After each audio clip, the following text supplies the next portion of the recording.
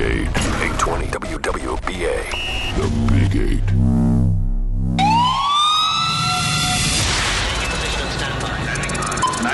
Here we go. It's time to talk sports. It's real and it's fantastic. This is the J.P. Peterson Show.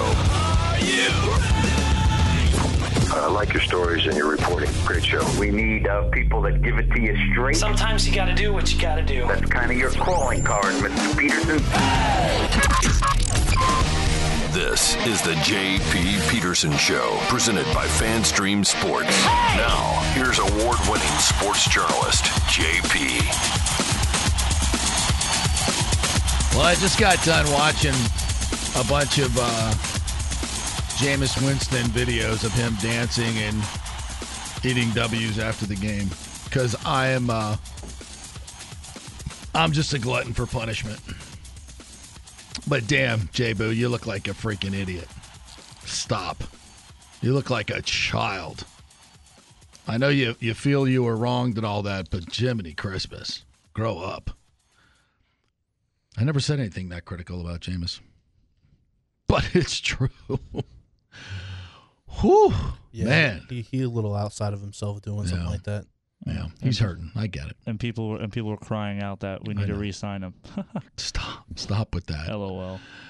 All right, it's Overreaction Monday or Bitch and Moan Monday, whatever you want to call it. 727-518-0820 will give you guys plenty of opportunity to jump in here and give us your thoughts. I'm going to give you my thoughts on what the hell happened last night. But if you're a listener to this show, I think you got a little preview last week when I was talking about the chemistry of this team. And I don't think it's even arguable at this point. Something has happened to this team. Something has happened to this team. And it started right before, it started the outcome we saw in the Giants game. We thought that was an aberration, flat performance. These things happen. At least you won the game. You went out there slow, but you did come back and win the game. No crowd. It was cold. We gave you a pass on that one. Last night, no passes given. No passes will be given. That was an abomination on so many levels. And we're going to hit it on a bunch of different levels. And first and foremost, it starts up front. It starts up front. That's not new, but I think it's the number one reason this game was lost last night. First, let's just listen to one play that I think is kind of indicative of how the whole night went. And that was the first touchdown to Traquan Smith. A 3rd and 10. The Bucs played a couple of good plays of defense. This is the time you get the other team off the field. And where is coaching, matchup coaching, and really the essence of coaching? Where is that manifested in a football game? 3rd down. 3rd down. That's where coaches crunch. 3rd and 3, this is our play. We really like it. 3rd and 8, this is what we really like. 3rd and 10, this is what we really like, and this is why.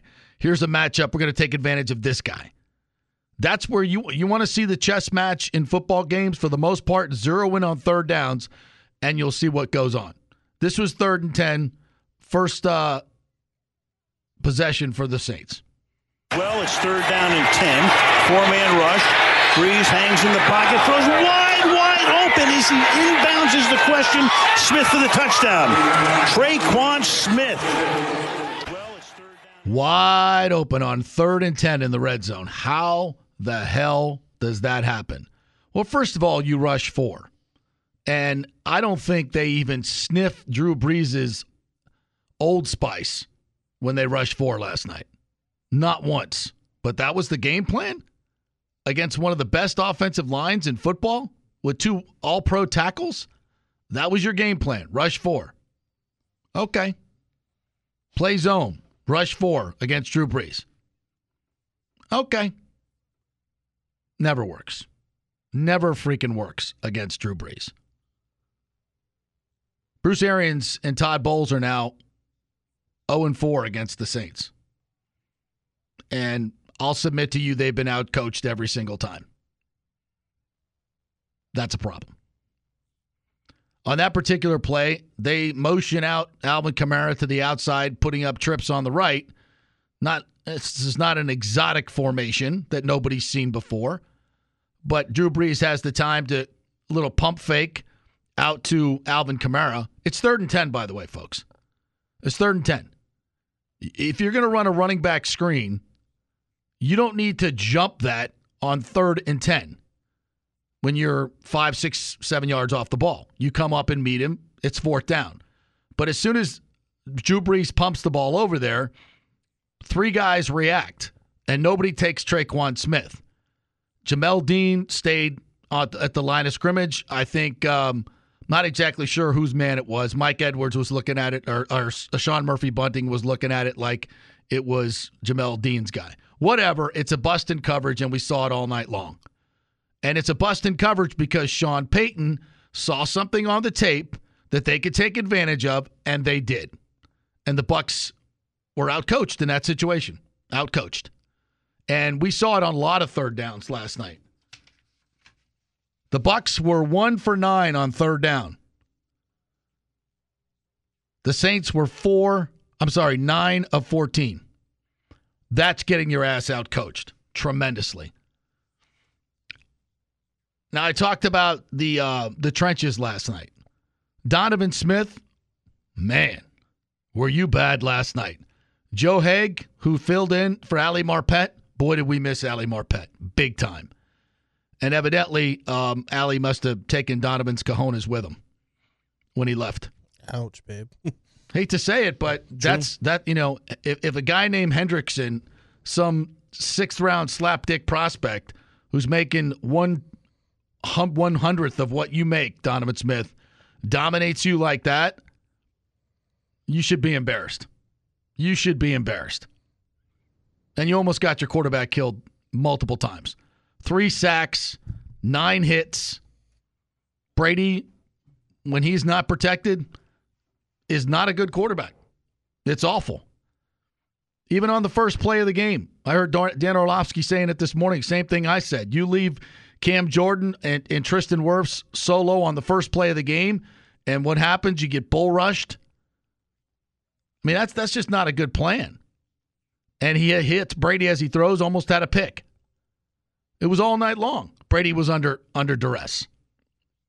I asked after the game Bruce Arians about losing the line of scrimmage, both lines of scrimmage, and how much they're really missing Vita Vea and Ali Marpet. Coach, how concerned are you about losing both lines of scrimmage tonight, and how much of that is the loss of Vita Vea and Marpet? Well, obviously Vita's big, but it was disturbing. I think Joe Haig probably played okay, but the game kind of led its way to no running, and so you're not going to win many games losing the line of scrimmage on both sides. Yeah, absolutely, 100%. And defensively, they're really missing Vita Vea. I've been talking about this for weeks, and it's really manifested itself in the last few games. The Saints ran for 138 yards. The Bucs, pre-Vita Vea being injured, were holding teams to 66 yards. That's how much they miss him. It's a huge loss. But you know what? Man up, Buttercup. Somebody's got to step in there and do it. Whoever it is, or Todd Bowles has got to make some adjustments. They haven't done it so far.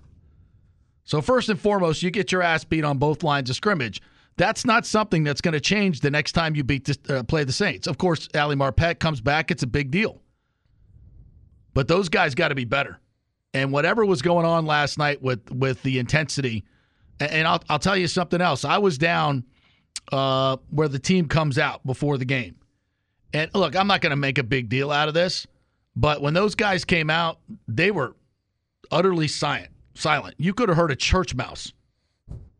It was a little bizarre. I was like, wow, they're just kind of It's a Sunday night football game. Everybody's been jacked up all day. Nobody was like, it was like a death march. And I'll be damned if they didn't just come out flat as could be. Nobody was hooting and hollering back there. Kind of bizarre, to be honest with you. Kind of bizarre. And as for the Bucs' defensive game plan, it was as vanilla as a Mike Smith Chicago Bears night. And they blitzed a couple times, and they were with a little bit of success where Breeze at least had to pull the ball down. But for the most part, I think it was 16 out of 30-some snaps that, or I guess it was less than that, 20-some snaps, that it was all just rush for and zone behind it. And not only that, those receivers against the zone were wide freaking open. It was the softest, least aggressive zone I've ever seen. And after the game, I asked Shaq about that, about what the game plan was and whether they made any adjustments during the game. Hey, Shaq, it looks like you guys rushed 4 most of the night. Did you try to make some adjustments after they were having success? Did you feel like there were more blitzes coming, or you could have blitzed more? What's your thoughts on that? I gotta just go back and look at the film. I don't even be remembering all the calls. I'm upset because of the way we play. I'm just frustrated. But I'm pretty sure Coach Bowles usually has in the right stuff. I'm pretty sure I don't have nothing to do with what he called. He got faith in the guys out there to get the job done, so it's all on us. I know he always put us in the right situation. He got the best games of any coach I played under, so I don't think it was nothing that he did.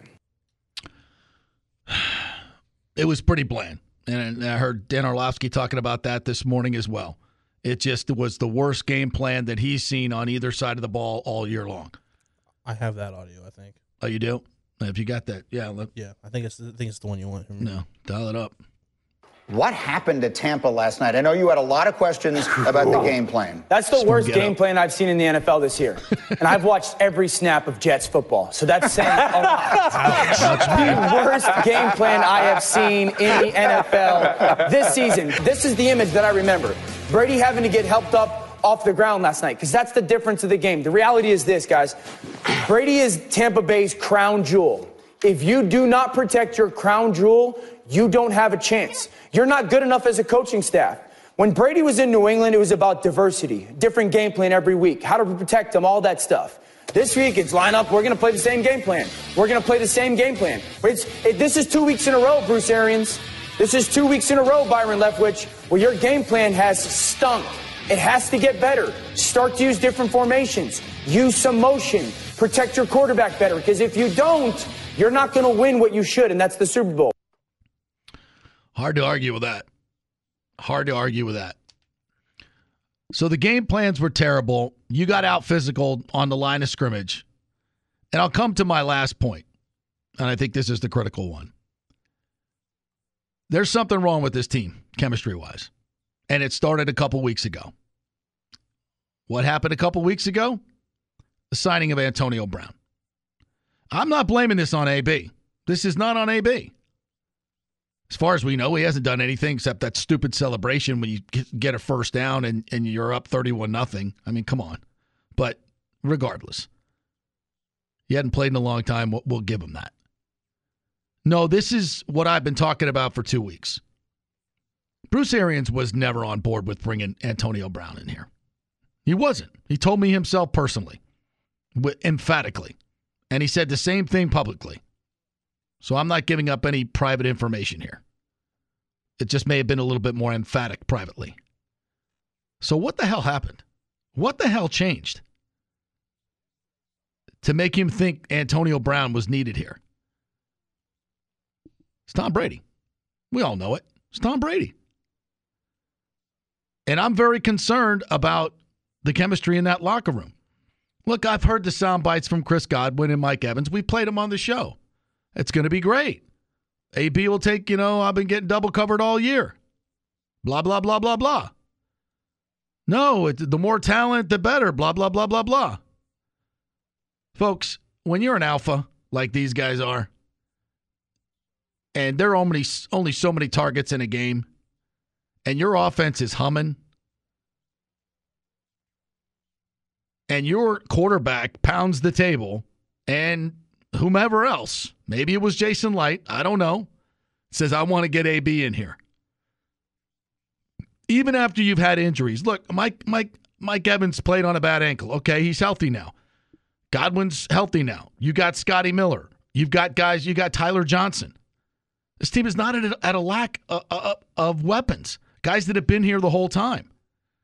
But when you go outside the organization and bring in a guy like Antonio Brown with all the transgressions that he's done, And all, and your receivers, Mike Evans, they've been the good soldiers. And Godwin and Brait and Rojo and all the guys that have been here, they've been good soldiers. They haven't said squat in the media.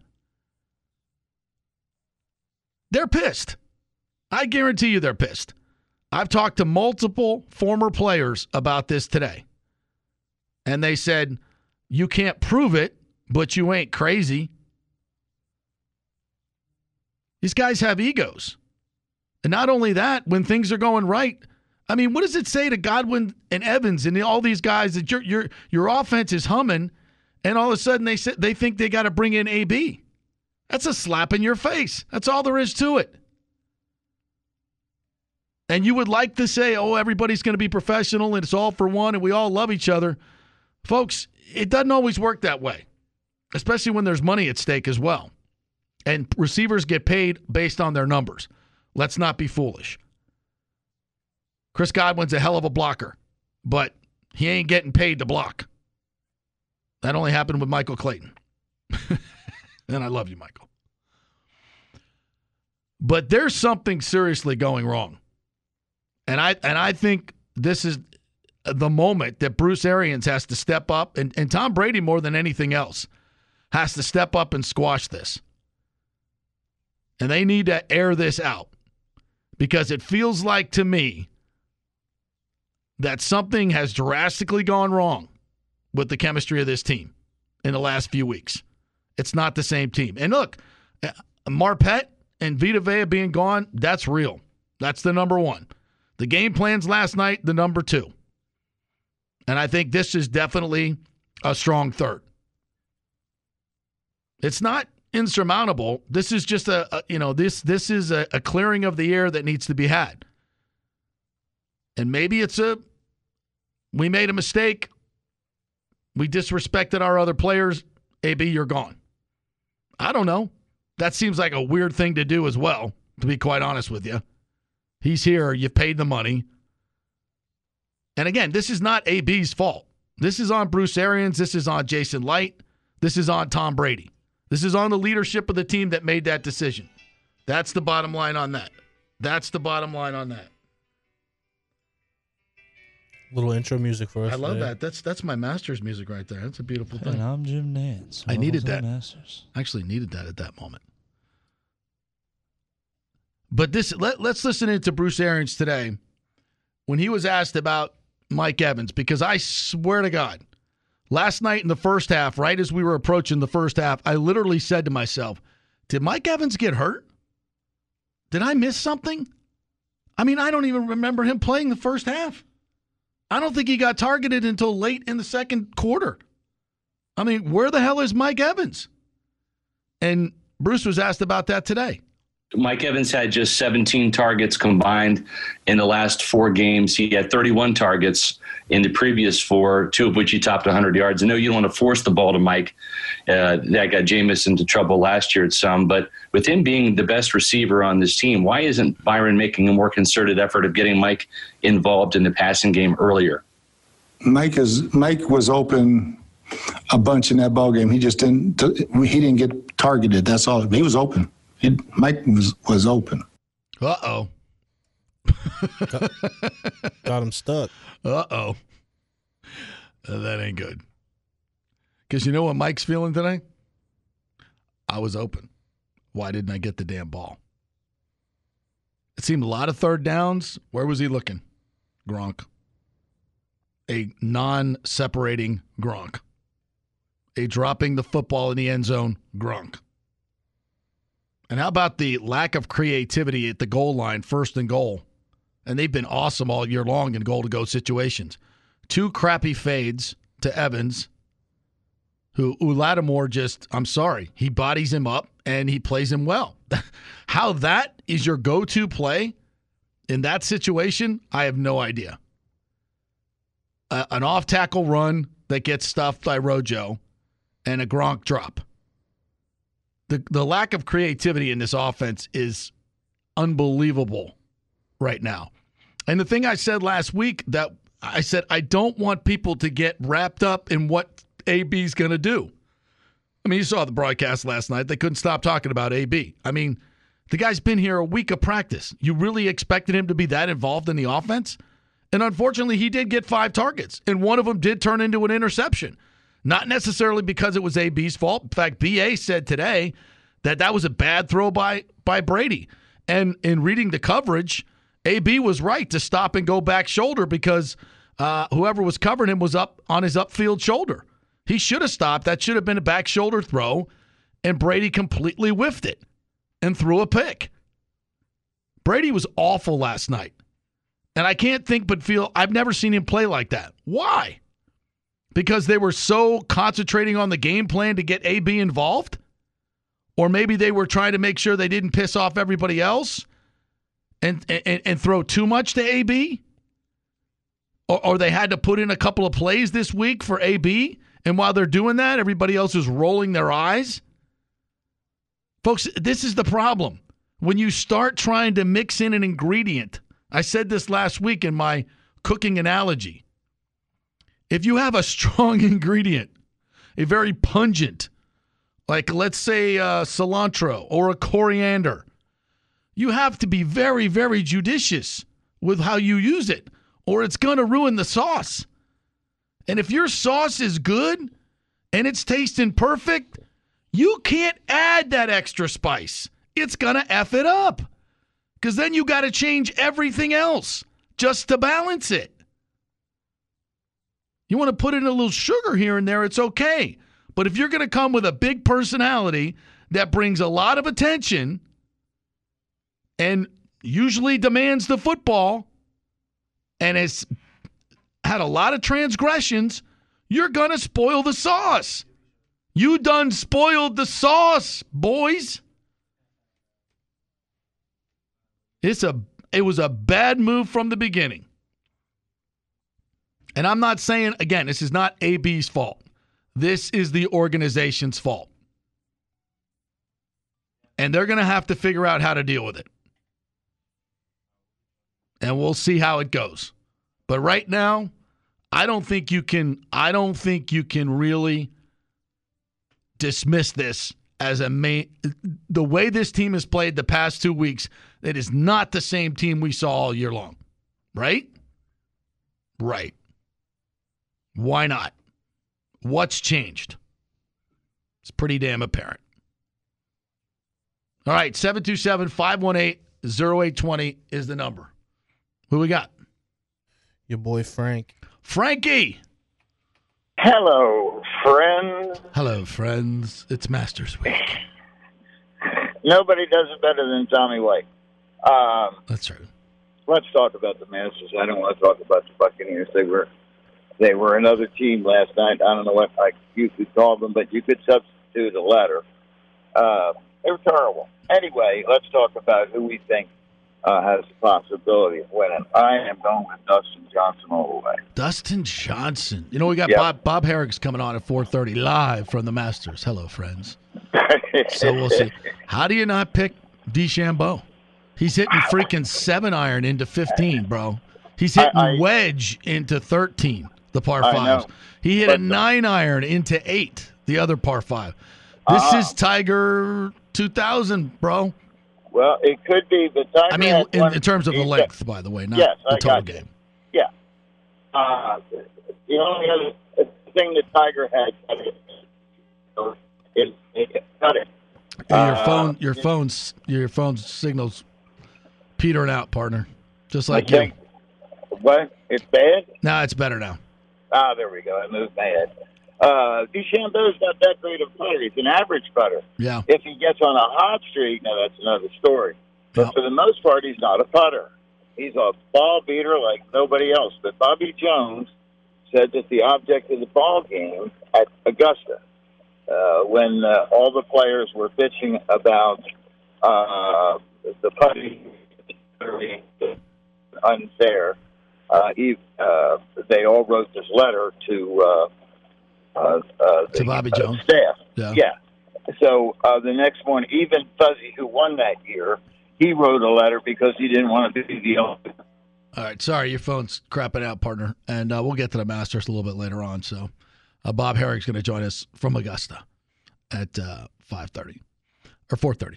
I'm sorry. All right, you can join the conversation, 727-518-0820. We went a whole half hour there of all content. So we'll take a 6-minute break here, 5 to 6 minute break. Not too long, but Shane Stafford will join us on the other side. Still shorter than Orlando. Still shorter than our competition. Way shorter. But we do that for you, folks. We do that for you because we love you. But you can join the show, 727-518-0820. Am I crazy? Who's this on last night? Let's get your thoughts. Shane Stafford will join us as well. We'll get his thoughts. Stay with us.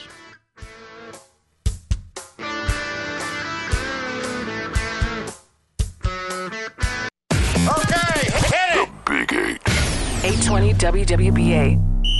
Fan Stream Sports! Tap the app. Oh, yeah. Fan Stream Sports. Download it today. Now back to more with JP. Oh, wow. Tony and I were just commiserating on how bad the weekend was on so many levels. Yeah. My college team got crushed. They were horrible. My pro team gets crushed. I did win both my fantasy games. That's about it. You want to hear this? Wagering wasn't great this weekend. My golf game sucked. And I got dissed by somebody. Yeah. My Saturday, I spent at the patio. I was watching the Gators game. Congratulations on the Gators. Thank God I won money on the Gators. At least I was happy about that. And shout out to our 7-0 Liberty Flames. Yeah, how about that? Let's go. Yes, if you are a fan of the TB4 Sports Show, which you can catch every Sunday on this station, 10 to 12, right before kickoff of every Sunday game, we're big Liberty Flames fans. Good for you. All right, let's speaking of flaming, let's get on with our good friend Shane Stafford, our quarterback guru, former AFL, NFL quarterback. What's up, partner? How are you? I'm good, man, but I hope I'm not flaming. You're on fire, man. All the texts you were texting me about the Bucs game, I'm like, dude, he's on fire. I'm like, save it for the show, bro. Well, I only told you, so yeah. All right. That's all. Plus, I called the. Actually, I think don't I get a cut of that Florida game? You want a cut? I don't know. Had I lost, would you be paying part of it? Well, we never discussed that aspect. All right. Well, then there you go. I think you have your answer. If you venture nothing, you get nothing. That's how. That's kind of how it works. True story. But you were on the money, as was I. We thought that, as was our friend Lee Sterling, we thought the wrong team was favored, and we were correct. Yeah. I was a little shocked at how bad. Well, not how bad the Georgia defense was. How good the Florida offense is, because I didn't see him putting up 48 points. Let's see that. No. I didn't see him putting up 48 points either. But when you have a tight end as lethal as what they have, I mean, that guy's going to be a hell of a pro. I forget his name, but that tight end, he does so many things for you from an offensive standpoint. You create mismatches, and especially at the collegiate level, you create so many mismatches because they don't have the superior athletes like it is at the NFL level. I tell you what, though, that hit he took, oh my God! Yeah, I thought he was dead. Holy I thought hell. the other guy. I thought the guy from Georgia was dead. He killed himself. Yeah, he literally laid on the guy, and he tried to push him off of him, and he was like, "This guy's not moving." He was out. Yeah, he knocked himself out. He knocked his helmet. Yeah, I got so much respect. Wow. I got so much respect for that man. Kyle Pitts, baby. Yeah, I tell you what, I wouldn't have got up from that ever. He's in concussion protocol Ever. right now. Is he? Concussion. Yeah, it's what it is right now. Yeah. You think? Yeah. Well, yeah. I mean, and those are the hits that used to happen all the time in football. Yeah. That was fair. That was considered a great hit back in the day, and that's what safeties did when guys came over the middle. Right. And you know what? As much as we'd love to see that, back in the day, I got to say now that it's we don't need it. When guys are defenseless like that, you just can't lay them out like that. 100%. Hate to say 100%. Yeah. Hate to say you gladiators out there, but nah, we don't need that anymore. So. Yep, I'm with you. It's a gladiator sport, but let's tone that stuff down. So let's talk about these game plans, and we'll start with the offense. Do we have to? Yeah, I mean, you're the man. You're the one who watches the tape. I mean, I don't think you need to be an NFL or AFL quarterback to just throw up your hands and go, "What the hell was Byron Leftwich doing?" And Brady as well. I mean, Brady's as much to blame. You know, the shots that he took. In terms of the ones he throw deep 3 times on the first 3 series, you go 4 and out or 3 and out on 4 straight series. That Brady's never done that before, and it was because he was doing stuff he never does. Yeah, and I don't know why that came into the game plan in terms of doing that and taking those shots. I can understand a couple of them. Yeah. I really can. But come on now, what are we doing? Are we trying to show off, or are we trying to win a football game here? No, I honestly thought that for a second. It's like Brady trying to show he's got a better arm than Breeze. I mean, what the hell's going on? No, and it never. I understand what you're saying, and I'm not trying to laugh at it because who knows, it could be true. I mean, just subconsciously, I'm like, what the hell's he doing? Exactly, and it's like, sometimes as a quarterback, you do want to look across and you do want to say, I am better than you. No matter what you do, I'm going to beat you. And as a quarterback, and they say, like, quarterbacks don't ever compete against the other quarterback, and you don't because it's a team game. But what I will say is you absolutely want to win certain games because you want to show that person. And I saw a stat where, Tom Brady's been beaten by only one quarterback by over 30 points 3 times or something like that, and it's been Drew Brees or something crazy. Yeah, he's 5-2 against Brady. Dude, that's amazing. And so what does that say? That shows me that whatever game plan they have against the Saints, erase it, eliminate it. And I know I texted you last night, run the ball. Yes. Run the rock. And I can't say what I really said on air. Yeah. But, geez and Pete's, man, why aren't we running the rock the first? Look, we have 2 great running backs against a team like the Saints. And why do we put our offensive line, which right now, they were doing well. They were doing very well. But, come on, man, you put one of your rookie offensive tackle against one of the best pass rushers in the game right now on the first play of the game. Jordan, leave him on an island. Look, I'm going to be honest. The only way that these 2 teams get to the Super Bowl, New Orleans Saints and Tampa Bay Bucs, is if we keep our quarterback upright. Yeah. I told you that. I told you that prior to the game, and we didn't keep ours upright, and they did. Yep. We got beat in the trenches anyway. On third down, the Bucs were 1 of 9, and I believe the Saints were 9 of 14. And I said in my monologue that that's where the coaching is done, right? That's where third down's when you develop your best plays. You look at the matchups and you say this guy's a weakness, that guy's a weakness. We're going to get into this matchup, and that's how we're going to get third downs. And to me, Bruce Arians now 0-4 against the Saints in 2 years and against Sean Payton. And he and Bowles have been out-coached drastically, I think, in every one. And the fourth game that you're just going to sit back and play zone against Drew Brees and rush 4, that ain't going to work. That ain't going to work. What are we doing? Like, right, yeah. What are we doing? Yeah, exactly. And that's what we continue to ask. The reason we lost the game in the Superdome, the week 1, was because of Tom Brady and his stupidity and some of the dumb throws. Yep. Okay? Now, the reason we lost this game was because of Tom Brady, but also what compounded that was us just sitting in a stupid prevent type of zone and let our front 4 think that they're better than and Drew Brees can't get rid of the ball. Man, he knows everywhere to go with that football. You know what I was hoping going into this game? I was hoping Etta, or however you say this dang hurricane's name, was going to come in. Yeah, was going to come into this thing and take away the strength of Drew Brees. I knew we had a better running game, but I was hoping that, and I'm sorry if I'm getting a little emotional, but I was hoping that it would take away from Drew Brees. Yeah. Instead, it took away from our old guy, Tom Brady. Well, I don't know if it was the weather, but it certainly was the reads. What did you see from the reads? Because today, Bruce Arians said Mike Evans was open, said he was open a lot, and he just didn't get the ball from Brady. Why not? Yeah, well, you and I both know a little bit about that, don't we? Potentially, he could have been hanging on one guy. His number, I don't know what number he is now. He might have been 7. He might have been 17 up in New England. You didn't let me get to it. Okay. He might have been 84 in one other team, and he might have been 81 here.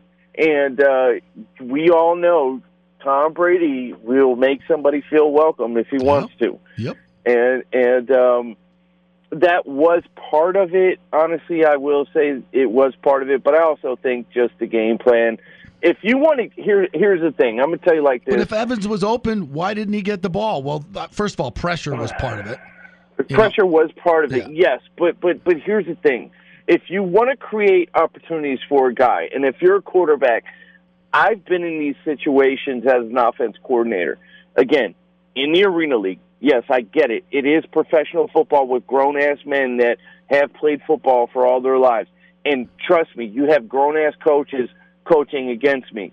So if I want to get a guy the ball, I create certain ways on how to get them the ball, whether it's motions, whether it's shifts, whether it's however it may be. Yes. Formations, without a doubt. Yeah. There are ways to get a guy the ball and get him welcome, get him feeling good about himself without taking away from the rest of the offense. Mm-hmm. And you know what? They're all going to have to go, because what did I text you prior to this game, or even like right when the game started? I thought next week's game was going to be the killer. And against Carolina, if we don't get our stuff straight, we're going to lose two straight conference divisional games. Yeah. And that's what I'm saying is we got to forget who the personnel is, and we just got to go to the open guy. Tom Brady, suck it up. Everybody suck it up. And I know one thing about Bruce Arians and that coaching staff. They're not going to put themselves in a position to where, you know, the team just, you know, the everybody's running, you know, the inmates are running the you know, the what's the name? Whatever. Yes. The asylum. I don't want to say the wrong thing. Let me just ask you this point blank, all right? Yes, as an offensive coordinator, Shane Stafford joining us here, AFL, NFL, former quarterback, and OC in the AFL. As an offensive coordinator, when you have a strong personality like Antonio Brown coming into the mix, and that looked like a team last night that didn't have an identity, that didn't know exactly what they wanted to do. It looked like they were disjointed, and the last two games have been that way. And I'm not putting this on AB, but I think his presence has created some type of chemistry rift where the OC is trying to work him in, but not piss off Evans and not change what we're doing, but you got to kind of get him in. And you know, when you're I made the analogy of cooking a good spaghetti sauce because I know something about that. If you're adding just a pinch of salt, it's not hard. But when you're adding, you know, some cilantro or some heavy spice, it's going to screw everything up. Right. And I really think that's what we're looking at right now. The personalities wise, I just don't think that Godwin and Evans and Brate and all the guys that have been here are really welcoming this whole Antonio Brown thing. I don't want to go and say that. I don't, but I do have a feeling that it could potentially go that way. As an offensive coordinator, like I said just previously, there are ways to get somebody new in the mix. Now, there are some times where I've had to actually, as an offense coordinator in the Arena League, take a veteran of the Arena League of over 15 years, set every Arena League record, everyone, and came in. And at the end of the year, we ended up winning the Arena Bowl and whatnot, and I didn't play him. And he was a good friend of mine, too. And he said after that Arena Bowl, he's like, "You just ruined my arena career." I'm like, "What are you talking about? You played over 15 whatever years." And if y'all want to look him up, go look him up. But I'm saying, though, the coaching staff is going to have to break everything, and eventually whatever is going to be that tick that's not allowing them to talk, they got to get rid of it. And if that's AB, then so be it. If it's the other guys, if it's coaching staff not getting him the certain guy in position to win, well then, the coaching staff has to do that. So we just have to find a way. It's one game, and they suck. So hopefully it was just one game that they sucked that bad. Well, let's hope.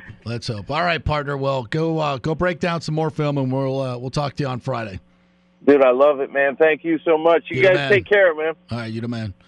Later. Yeah, and again, I don't want to get this misconstrued. I'm not saying AB is the problem. I'm saying the idea of bringing in AB, I think, has messed up the chemistry of this team. I think it's put Brady. I think Brady feels responsible that he has to make it work now, and that's a hard thing to do.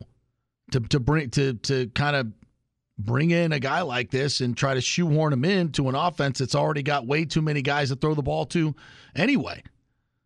I think it's just tough. I think that's why I was against it from the very beginning. But getting your ass kicked up front doesn't help either. Is Jack on the line? All right, let's go right to Jack Bourgeois from Blitzalytics.com and get your perspective on this. What's up, Jack? How are you? I'm doing all right. It's been kind of a bad day, bad week, but I'm surviving. Right? I know it's a horrible weekend for me from a football standpoint. But what did you see last night? Like, what if you had the top three things to blame on this Bucs loss? I know we give the Saints no credit; they're a pretty damn good football team, but we always take it from what did the Bucs do wrong? But what's your take on what happened last night? Man, trying to pull out there's no data to back this loss up. There was no research really worth being done. I watched the film over again as much as it hurt to do so, and the Bucs just didn't show up, especially offensively. Second half, the Bucs defense looked a little bit better. They kind of fixed some things. I think Todd Bowles is still a little hesitant, knowing that the Saints kind of have his number, and he relied on the zone coverage a little bit more, but the Bucs just drank their own Kool-Aid. Fox, ESPN, NFL Network, they crowned them as the Super Bowl champs last week, and I think they just listened to that and took it to heart, and they did not show up. When you're being told that you have the most talented offense of all time, and they put all that pressure specifically on Brady, like what you just mentioned. I think the pressure on Brady probably had more pressure in that game than any other regular season game. And none of us knew it. Him having Antonio Brown there and having Godwin and Evans, and it doesn't seem like it's an issue in terms of, them getting along. It seemed like the first week, everybody said the right things in the interviews, but when it came down to it, this was big brother versus little brother in the NFC South, and the Saints just matchup-wise apparently have the Bucs number. Yeah, it's a good point, especially from a coaching standpoint. That was a mismatch last night. It just looked like everything Drew Brees wanted to do, he was able to do. He was 14 of his first 16 for 145 and 3 touchdowns. That's hard to do that against air. And this is supposed to be one of the best defenses in football. That's just bizarre to me. A lot of that's got to be lack of effort. And, I said this earlier in the show, when I watched those guys come out before the game when they were in the tunnel, there was no hooting and hollering going on. They were just kind of flat. And it was a little bizarre. Yeah, I think you basically just have to take this game out and just throw it away. If we see something, if next week against the Panthers, this is the same thing and we get blown out, or if we lose by multiple scores, then, yeah, we have to worry. But this is going to do one or two things. It's either going to fix the Bucs and get them right and get them motivated, or it's going to derail the season. And I really don't think that we're going to see that. There's too much talent. As bad as the first half was defensively, we know the Saints aren't not going to try and run up the score on the Bucs, and they did hold them to 7 points. So if there's one good thing you can take away from that, is that the Bucs defense still got turnovers. The offense just could not change the momentum. There wasn't a single play, a single score that could actually change the momentum and slow the Saints down. They just got manhandled last night. There's no other way around it. And I firmly believe this, that without Ali Marpet, that made Donovan Smith worse because I guess the Saints threw a lot of twists at him and really attacked that area, as they should. But, this goes to coaching, right? If the Saints are going to come after Joe Haig, You know that going in. That's where all the pressure is going to come from. So it seems like the Bucs didn't have an answer. They didn't have. They did. They overloaded that left side big time, and Ollie Marpet is by far our best offensive lineman. It's not even close. So that was a crucial blow last night. And I said this when it happened. Losing Vita Vea is going to really affect this defense. And last week the Giants went over 100 yards. That hadn't happened in forever. And then this week the Saints go for 138. And I'm sorry, they got to figure out something there because they may be trying to play the same defense. And whoever's in there, whether, whatever, if it's Nunez, Roches, or whoever, they ain't Vita Vea. So what adjustments do they have to make? Again, it's just going to be, they're not going to get that interior pressure from a passing standpoint, and they have to be able to pick and choose their position or their personnel. Yeah. I think that's been the big thing, is being able to get the right personnel on the field for the right plays. They've been in a lot of dime and a lot of nickel when they've had these big runs. And so I think last night was more so coaching. Last week, I think they did get exposed, and we thought that was going to be the hiccup game. Hopefully this is the hiccup game. But yeah, Bulls needs to figure that out. I won't say that they're off the rails, in terms of their rushing defense. It's been 2 bad weeks. I don't think you can strictly put that on the loss of Vita Vea. But obviously, like we had said, he was arguably the best nose tackle, the best one technique in the NFL at this point.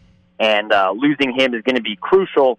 But it's not to say that there still isn't enough talent for them to allow 38 points to be put up on the board just because they lost Vita Vea. This had to do with, being exposed in zone coverage, the lack of blitzing and being very, very timid. They did get some blitzes off, but the Saints just know. They know this team. They know this defense. They know the offense. It'll be interesting to see if they play him in the playoffs. But we know Breeze too, and I mean, why didn't we have an answer for going soft zone against Breeze? I mean, hell, I know you can't do that. Can't do that. I mean, he's just going to pick you apart all night long. Yeah, and then if you look at the play calling from the first half to the second half, it was literally polar opposite. Press man coverage, getting hands on them at the line of scrimmage. And again, there were some terrible calls. The Mike Evans fade route.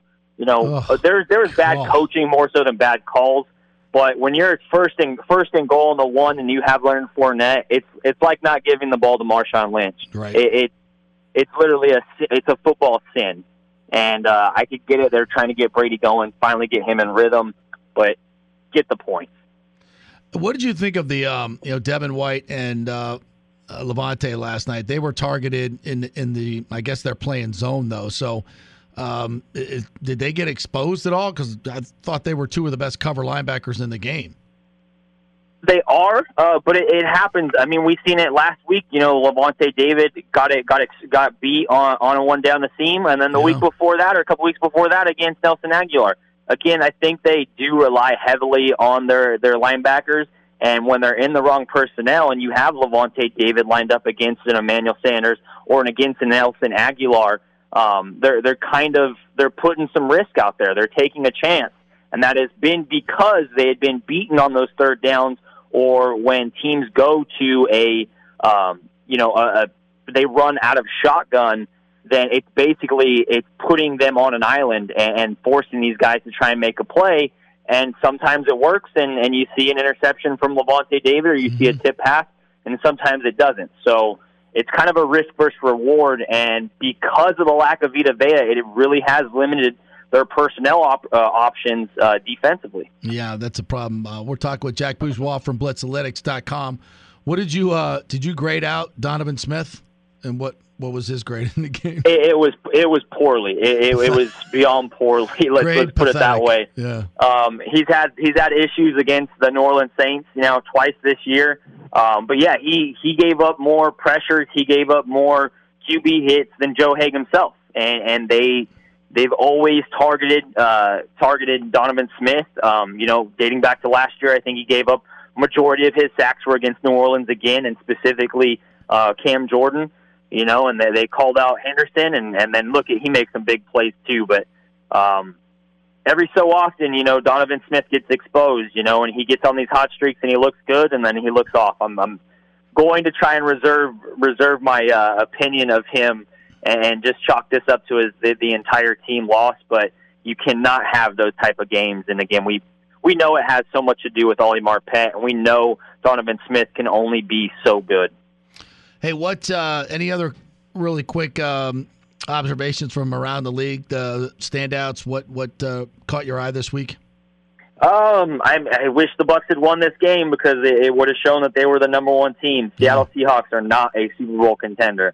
They cannot compete with a team that can throw on them. And Buffalo is not a team that we consider to be, they have a lot of weapons, but we don't consider them to be a high-powered offense, especially over the last few weeks. And that was Josh Allen's get-right game. They barely ran the ball. They didn't have to run the ball against that team.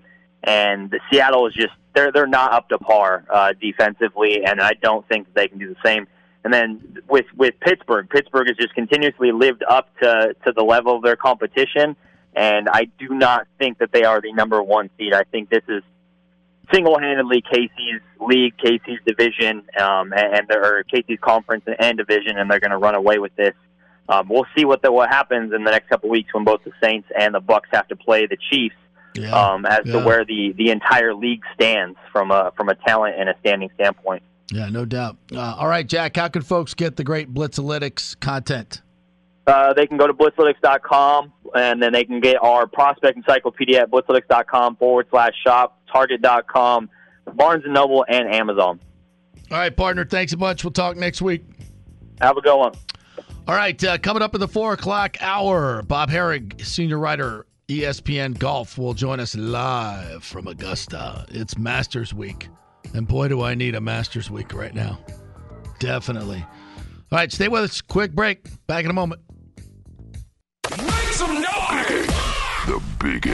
820 WWBA. It's time to get your... Nothing but pure sports here. Now, back to the show with JP on FanStream Sports. All right, welcome back. Hey, don't forget, we'll be down at the Oak and Stone in Bradenton, the one downtown on the river with the rooftop lounge. It's a beautiful, beautiful restaurant. We'll be there on Friday. Ooh. Wear your gear, get free beer, just like this past weekend. That's at the Clark Road location in Sarasota. But come on by and join us. We'll be there 3 to 6 on Friday. Say hello, sit down, talk some sports, have a crack at the beer wall. Have some great artisan pizza, some mac and cheese, all the great food at Oak and Stone. It's fantastic. So come on and join us on a great – might be rain a little bit, though. I think we're going to have rain all week, which kind of sucks because that dadgum Ada is out there. Hopefully it'll just blow away. All right, 727-518-0820 is the number if you'd like to join us. Our good friend Dev Daddy is up next. Big Bucs fan. Rough weekend, brother. A joke of a weekend. Florida State decides they forgot how to play football. They've been doing that all year. Awful. And awful. The Buccaneers. Good God. JP, I've been to a lot of Bucs games in my entire life. The Josh Freeman era, the Byron Leftwich as a quarterback era, the Josh McCown era, name them all. And I've ever seen in person in Raymond James. Hands down. It is brutal. I've never seen anything like it. I just don't understand how you can't be aggressive towards that Saints offense and man them up. We got man corners. Why are we playing zone and just thinking that we're gonna get home with 4? It's not gonna happen. Brutal. I don't understand it. I just sat there like stupefied. I'm like, what are we doing? And no pressure at all. And that's Drew Brees. That's a gift for him. It's like taking out Blake Snell again. It's like we're making it easy on the opposition. What are we doing? I said 1,000 times. I don't understand it, and I've said it all year. We go as far as Mr. Poopy Smith goes. So he has every good game he's had, we've played great as a team. Every bad game he's had, they've been terrible games. Who's go as far as Who's Poopy Smith? Donovan Smith. Oh, that guy. Oh, Poopy Smith. That's his name until he decides to play good, and then he can earn the title back of Donovan Smith. But until then, he's Poopy Smith. I know Ali Marpet's his best friend, and I know they can be a good tandem at times. But man, with Ali out, it was like Donovan lost his binky or something. He was terrible. And to get dominated by Hendrickson. The guy's a low-round draft pick, and come on, man. You got to be better than that. Listen, I talked to an NFL player. I'm not going to say his name, but he's represented in the same agency as Donovan Smith, and he said, I'm embarrassed that Donovan Smith is even part of this agency. Wow. You don't even want to go to the Christmas party. That's bad. Yeah. That's bad. Yeah. So, what do you think about my assertion that it's not coincidence that these last two games our team has been flat since the signing of AB? And again, this is not an AB thing. This is on the organization. I think it's messed up our mojo. What do you think? I think it's a possibility. I'm not ready to say it's 100% that, but it's something that I'm keeping my eye on. 2 weeks in a row, we're coming out flat, looking like we don't know what football is. But last night, where were the wide receiver screens? Where were the screens? There was just zero creativity to the game plan. Where were the over routes? Where's the cross? And we looked slow and plodding on offense, didn't we? Absolutely. The Saints look crisp and quick. We were just like, okay, 7-step drop. Here we go. Let's look around. Is this guy open? He's not. Oh, let's toss it to this guy who's covered. It was just there was no. You didn't see any bootlegs. It was just awful. Absolutely. I think the biggest turning point though was when they were driving, and JPP could have had that interception and maybe taken it back to the house. But I think after that we just completely got out of our game plan, if there even was a good one. It wasn't. And it just threw us out of the loop. If JPP takes that back, it gives you a little bit of momentum, but I still think we would have lost by 21. They had a better game plan. They were more fired up. They were more physical. We were just we were flat. And the game plan looked terrible. And how do you run the ball 5 times in the game? That's just doesn't make sense. Makes zero sense. Rojo had 3 straight 100-yard games, and then we dropped the ball. I get it, but the running game was rolling, and now the last few weeks it's been non-existent again. And I know you got down by a bunch, but in the first 4 possessions before you were down 28-0, I think they ran the ball twice. I ain't gonna get it. It's terrible. Yeah. I think we need Vita Vea back. Yeah, well, that ain't happening. Vita Vea ain't walking through that door, partner. Sorry. All right, man. Appreciate the call. Alrighty. Maybe next week we'll get him. I'm worried about the Panthers now. The Panthers looked good yesterday. They looked very good. We better get it together. Sure. We'll be sitting at 6-4. All right, partner. All right. See you at Bradenton Friday. Who's up next? Jim from Tampa. Jim. Hello, Jim. Hey, JP. To me, this was Brady's. What about that deep bomb to Gronk? And it looked like he was running, and his shoes were like buckets. It was, and he dove valiantly for the ball, but Gronk I could beat him in a race. He's slow, bro. Slow. He's faster than he was in the beginning of the year, but.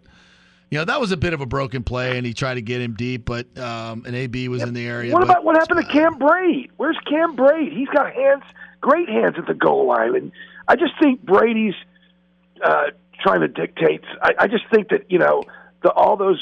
Where was Brady's? What I thought, and I was a Jameis fan, and I didn't like what happened, but I recognized why they're 6-2. Well, Brady is not going to throw to somebody covered.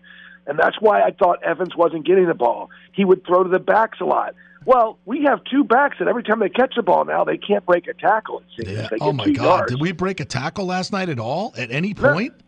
No. But even but we had the short passing game, and you'd think that with the Ali Marpet not being there, that they would have been in that short passing game because Brady seems comfortable with it, but all he was doing was throwing deep passes, and when he's out there on a 7-step drop, he's going to get sacked, and that's why I just thought that Peyton totally outcoached Arians offensively and defensively. Anyway, thanks, JP. Totally agree, 100%. I mean, it seemed everything was a 7-step drop last night, and you can't protect a 7-step drop without Ali Marpet, clearly. And I'm concerned about guys getting open downfield. I didn't see a whole lot of separation, not from Gronk, not from Godwin. And I got to go back and look at the All-22 tonight and look at exactly when Mike Evans was open and why Brady isn't hitting him. I mean, that's an issue. No doubt that is an issue, 100%. All right, speaking of Brady, let's listen in on his press conference last night. I think it was just interesting, kind of like what he's not saying and listening to how he's answering the questions in just generic terms. And some of them are very pointed questions. So you got to kind of read between the lines here. Hey, Tom, you've been so good with the football. I think 200 attempts without an interception, but the Saints have gotten you 5 times in 2 games. Is it the pressure they've been able to put on you back there that's caused some of that? Speaking for tonight, one was a tipped on a screen pass. You hate to have those happen, but the guy made a good play. And then 4th down was kind of threw it up in the air. So, the other one I definitely, was just saw something and kind of predetermined what I thought was going to happen and made a bad play. So I certainly have to play a lot better. And turning the ball over against a good team never helps. We just didn't play the way we're capable of playing. Everyone's got to do a lot better, and it starts with me. And get back to work tomorrow morning and try to make it a better week. This was definitely on Brady, big time. Tom, to have this loss be as lopsided and as dominating as it was tonight, what can you do to get the confidence back for this team in short order with Carolina up next? Well, I think it's about playing better and execution, and we all have to do our job a lot better. So when you play good teams, there's little margin of error. They've been a great team for a long time. They got a lot of good players, and if we're going to beat them, we've got to play a lot better than we played tonight. Next question will come from Jenna. That's for damn sure. Hey, Tom, throughout your career, you've had a ton of success in primetime games. What is it about this team you think, I don't know if you can put your finger on it, as to why in 3 primetime contests you guys just haven't performed at the level that you have in some of your other contests? Yeah, we need to perform better, at every time. 1 o'clock, 4 o'clock, 8 o'clock, Monday night, Sunday night. It doesn't matter, they're going to schedule a game and we're going to go out there and play. I don't think it's anything magical that's happening. As players, we got to prepare harder. We got to execute better. There's no excuses for what it is. It's a poor performance by a team that's got a lot ahead of it. So hopefully we can learn from it. Come back to work this week with a lot more urgency. Execute a lot better and try to go out and beat a good football team. Next we'll go to John Arano. Sitting around all day. Tom, you've been on a lot of great teams in the past. Do great teams ever have performances this poor? You definitely, when things don't go your way, sometimes they keep going that way, and you got to figure out how to stop it and then turn it around. And we had our opportunities and we just didn't do it. So we got to learn from it, and hopefully we can learn from it and be better next week. So it's not about predicting the future. I'm not here to say this is what we're going to do based on losing a game. We're going to get back to work and try to do a lot better next week. And we got to win 1 game. And, we're 6-3. I wish we were a lot better than that, but this is where we're at. And we got to go on the road and beat a good football team. We have time for a couple more. We'll go to Sarah Walsh. I know Bruce has talked about several times wanting a faster start, and obviously that didn't happen again tonight. Is there anything you can pinpoint to why it seemed difficult to get these sort of jumps that you guys want to get to kickstart these games? Just got to execute better. We got to figure it out. Those are all good questions. I wish I had the precise answer for you because we'd be doing it. And there's no magic play. There's no magic anything. You should go out and do your job much, much higher at a much higher level.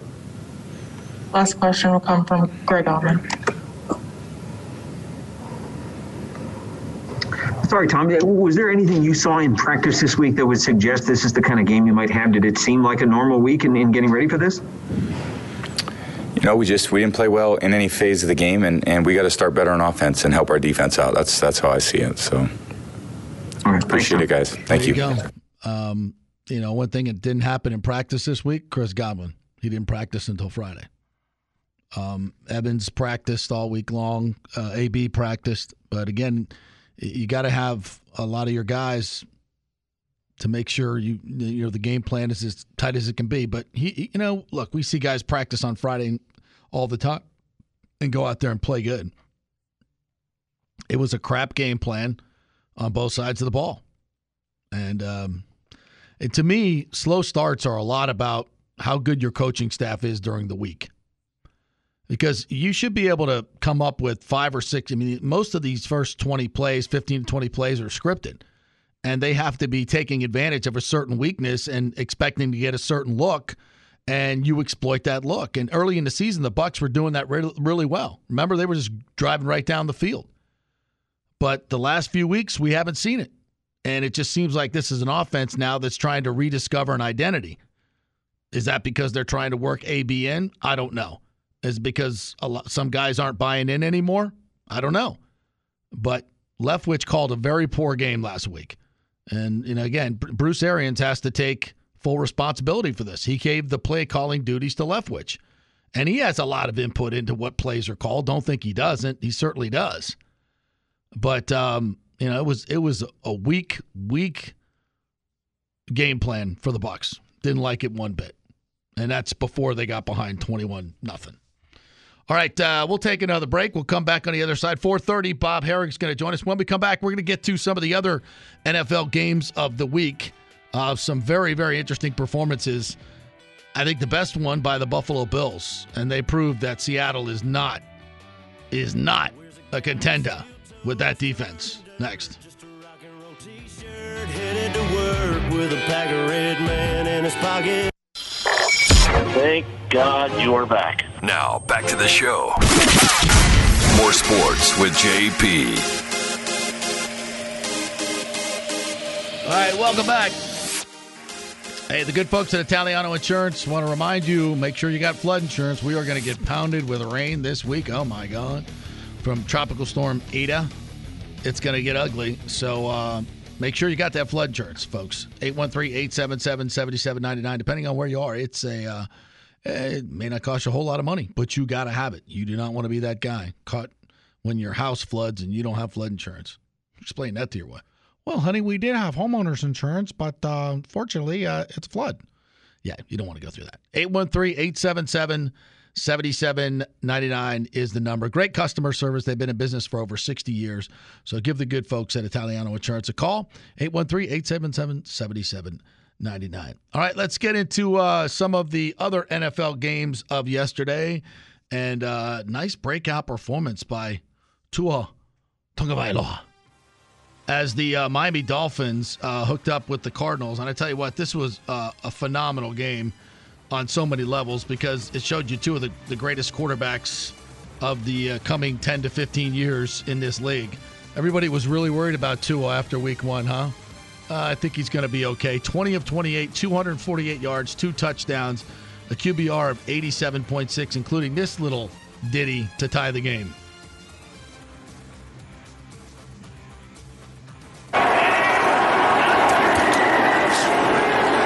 Looking end zone, he's got a man.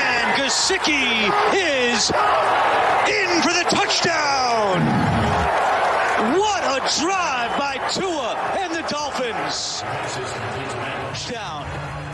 It was actually Hollins that got the touchdown, wasn't it? Yeah, he just had the name wrong. It was Mac Hollins. Yeah, but boy, what a performance by Tua. He looks really, really good, and I think you know why now that Fitz is the backup quarterback. And Tua will have some bad games, but you got to get him going. The Dolphins win 34-31 over the Cardinals. Cardinals now 5-3. Dolphins now 5-3. But two teams that are very, very much on the rise. Kyler Murray had a pretty good day as well. He's just as talented a quarterback, and boy, thank God he's my fantasy football quarterback. He scored 42 points for me this weekend. Josh Allen got me 42 yesterday. Kyler Murray, 11 carries, 106 yards, a touchdown on the ground, 21 of 26, 283 and 3 touchdowns. QBR of 96.7 against a Dolphins defense that it was the best scoring defense in football. Mm-hmm. And I ain't going to lie. Watching these guys play and then watching Brady, he looks like he's stuck in mud. I know what he does, but when it goes bad like yesterday, it looks ugly. It really, really does. But he'll be back. Don't worry. Don't worry, Bucs fan. All right, speaking of Josh Allen, 44-34 was the final as the Bills trounced Seattle. The game really wasn't that close. And, your boy was pretty damn good yesterday. 414 yards passing. Plenty of time for Josh Allen. Wide open. End zone. Touchdown, Buffalo Bills. Isaiah McKenzie hauls it in, and he's dancing. Sounds like the great Chris Myers, friend of the show. Beautiful catch right there. And 4 turnovers for Russ yesterday. I said this last week. Seattle is not a contender when you have a defense that is that bad. Of course, the Bucs kind of looked that bad yesterday, but at least that Bucs have had a track record of being good in some games. Seattle's defense is not. And I think despite their, 6-2 record, Seattle, I'm not scared of them. I ain't scared of them. Yeah, Josh Allen, 415 yards and 4 total touchdowns yesterday. How many points did he get you? 42. Dang. That ain't so bad. And how about this game yesterday? The Dallas Cowboys go up 13-0 on the Pittsburgh Steelers, knock Big Ben around. He's limping around, pointing at his knee, and then he comes back and has a hell of a comeback. He now leads the NFL all-time with 10 comebacks down double digits in the fourth quarter. Best ever. Here was the game-winning touchdown. Point where you let him score if you're Dallas. With all 3, you're trying to protect it, make him kick a field goal. Ebron hurdles home for the touchdown. Point. Eric Ebron jumped over him. He did. He did. Let me just say this. Big Ben is just, he's so good in the clutch. He's doing so Big good. Ben type things. And you just watch that Pittsburgh offense, and they got great weapons just like the Bucs do, but they look so much faster. Boy, the Bucs just looked so slow yesterday. I don't know. Maybe even Evans and Godwin are slowing down. Who knows? But didn't look great. But Pittsburgh did, and they're now undefeated, 8-0 on the season. Their defense can give up the booty on the ground. There's no doubt about that. But they got playmakers on the back end. And the Cowboys, Gilbert, their quarterback, looked pretty damn good. Tell you what, though, at the end of the game, Mike Tomlin is at the 15-yard line with a 5-point lead. And he goes for it on 4th and 1. And they get stuffed. And I'm like, what are you doing, man? You got to kick the field goal there. You go up 8 points, you can't lose in regulation. You cannot lose. And if not for Gilbert missing a wide-open guy in the back of the end zone, he threw it short, and the guy was wide open on the back-end line. He throws it out of the guy.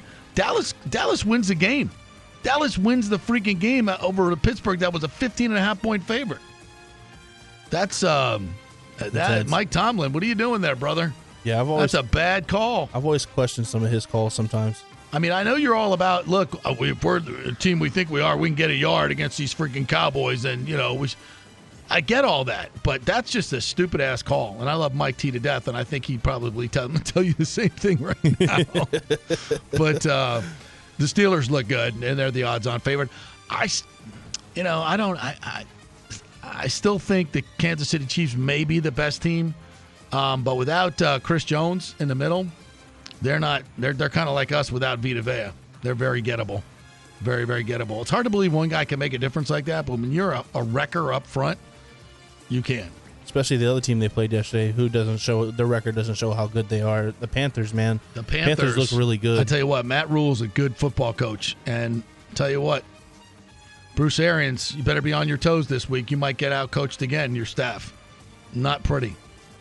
And CMC, though, has got a shoulder injury, so he's day-to-day. We'll see if he plays this week. All right, that's our NFL wrap-up, brought to you by the good folks at Oak and Stone. We'll be there in Bradenton on Friday for a live broadcast, and you can get free beer at the Clark Road location in Sarasota at Oak and Stone if you wear your gear for beer. And, of course, every Sunday and Saturday they have all the games on. They have the NFL Sunday ticket, so great place to watch the NFL. Oak and Stone. There's a downtown St. Pete location and a bunch down there in the Sarasota-Bradenton area. We'll be at the Bradenton rooftop location on the river on Friday from 3 to 6. All right, quick break. When we come back, we'll go live to Augusta. Bob Harig is hanging out. Tells me the place looks really, really different without bleachers and patrons there in Augusta. We'll chat with him live from the most beautiful place on earth next.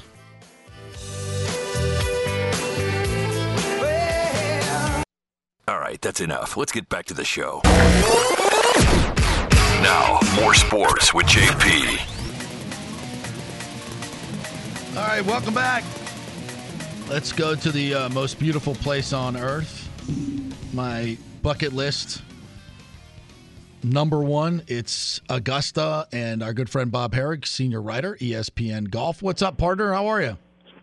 Hey, man. How's it going? Good to talk to you. I'm just jealous of you being up there in that beautiful place. And you tell me it looks different than you've ever seen it, right? No bleachers, no patrons. Well, what's it like? Yeah, I mean, especially on a Monday when these, the Monday, Tuesday, Wednesday of Masters Week is practice with an insane number of people on the ground. Yeah. Lines like you wouldn't believe for concessions, restrooms, the merchandise. None of that's a factor. They're not open. There aren't going to be more than 800 people on the grounds max at any one time, and it would probably be unlikely that many would be at the same time. So, there's no ropes, which is odd. I mean, like on a day like today, if I were to go walk out there with 40,000 people out there, I probably wouldn't be able to get within 5-8 yards of the fairway, say on 10. Yeah.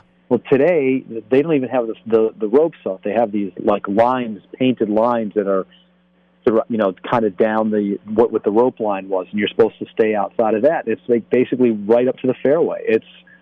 It's just odd. There's some volunteers and marshals out there because that's what they do, and those guys are just happy to see you come walking by because they got nobody to talk to. So it's going to look great on TV, I think. I think you're going to see things that you're not used to seeing. There might be camera angles that are now available because they're not blocked by spectators. Yeah. But I mean, I think the event is going to feel less without the noise. And, we've been learning to deal with that in all sports. Yeah. Even a little bit of noise is so much better than none. And like we saw at the Houston Open last week, they had a few fans. We're seeing it at some football games now. It's better than nothing. This is going to be nothing, and I think it's going to be weird. And Bob, the roars at Augusta have always been part of the play almost, especially on the back nine on Sunday. And it's almost like a harbinger to other players of what's going on around the golf course. Like, Tiger would know, that was a birdie roar. That was an eagle roar from 13.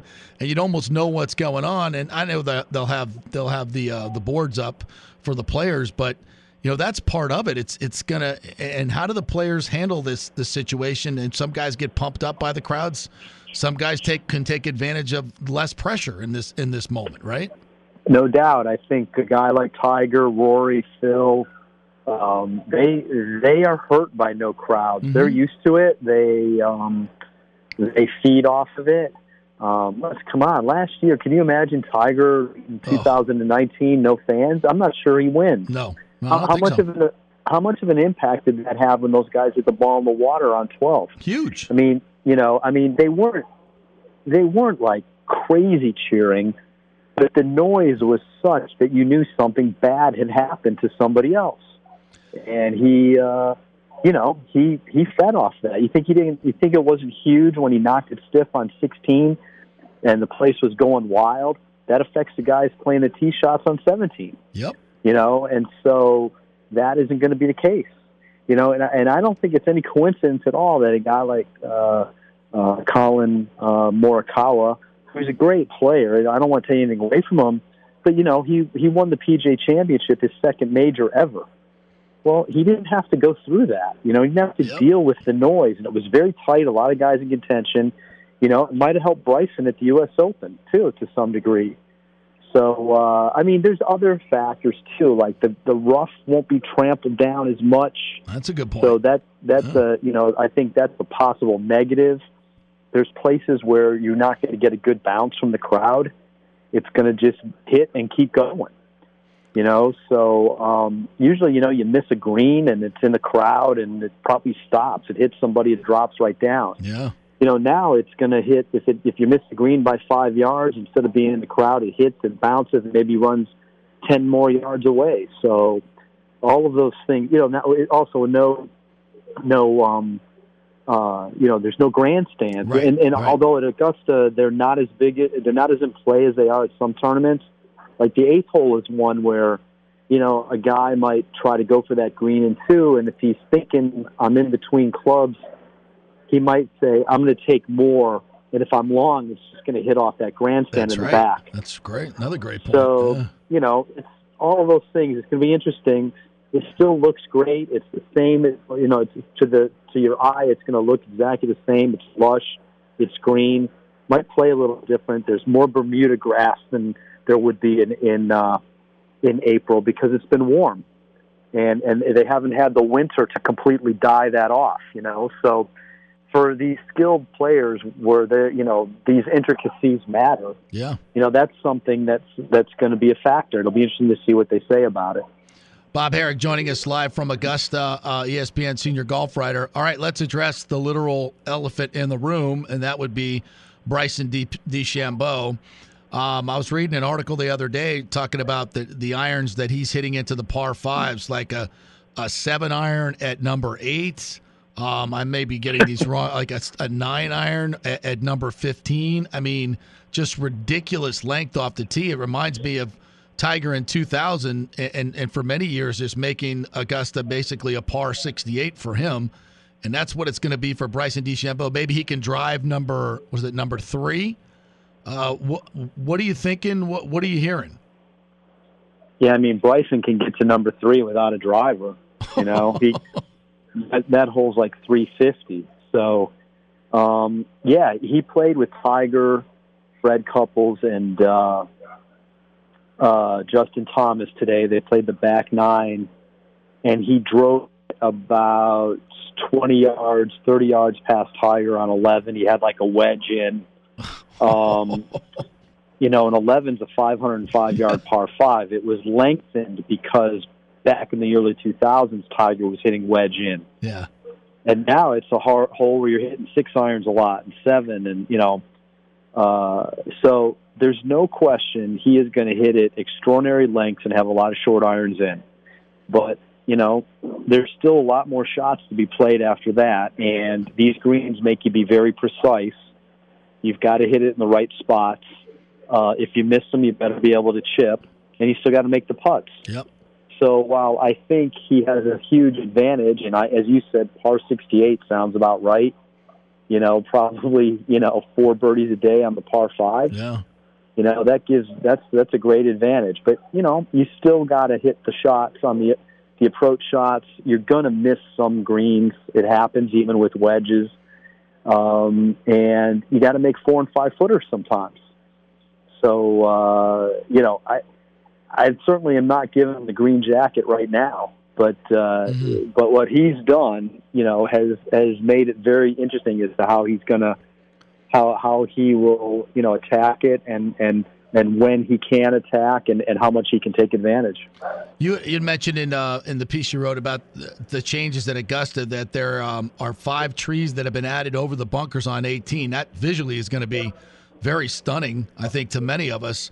But it does not allow guys like DeChambeau to hit it where I think Woozy hit it over there one time, didn't he? When he won, way over the top of the bunkers. He was out in the practice area, wherever the hell it was, and made par to win there. Can't do that anymore. It's a lot harder to do that. I mean, back in the day, Nicklaus used to do that, and then they moved the bunkers, and then Tiger did it, and they've moved the bunkers, And for a lot of guys, they don't even think about it. They try to curve it up into the fairway. Mm-hmm. I don't think, for Bryson, I think he's just going to blast it up the right side. And if he hits it high enough, he'll miss those trees also. So I don't even know that he needs to worry about trying to hit it over those bunkers. And that was a smart move on Augusta's part. I mean, that part of the course over there was never really meant for anybody to hit the ball there. Right. The bunkers are supposed to keep you from if you miss the fairway. The only other place to hit it is in the fairway. you're not going to hit it over the bunkers, but of course he can. So it's an uphill shot. It's not easy, and and you have to curve it. And last year Tiger peeled that one off on 18. He kind of lost it to the right. Yeah, it's not an easy tee shot. So it's crazy. It's going to be fascinating to watch. He's a huge story. And it's funny. There's all this talk about equipment and what do we need? Should we rein back equipment? Should we rein back? They're all they're viable arguments. People are wondering what to do. But the fact of the matter is the equipment is not different than what he used last year in terms of technology-wise. He's hitting it farther with the basic technological things he had a year ago. He's hitting it farther because he's gotten a lot stronger and bigger. Mm-hmm.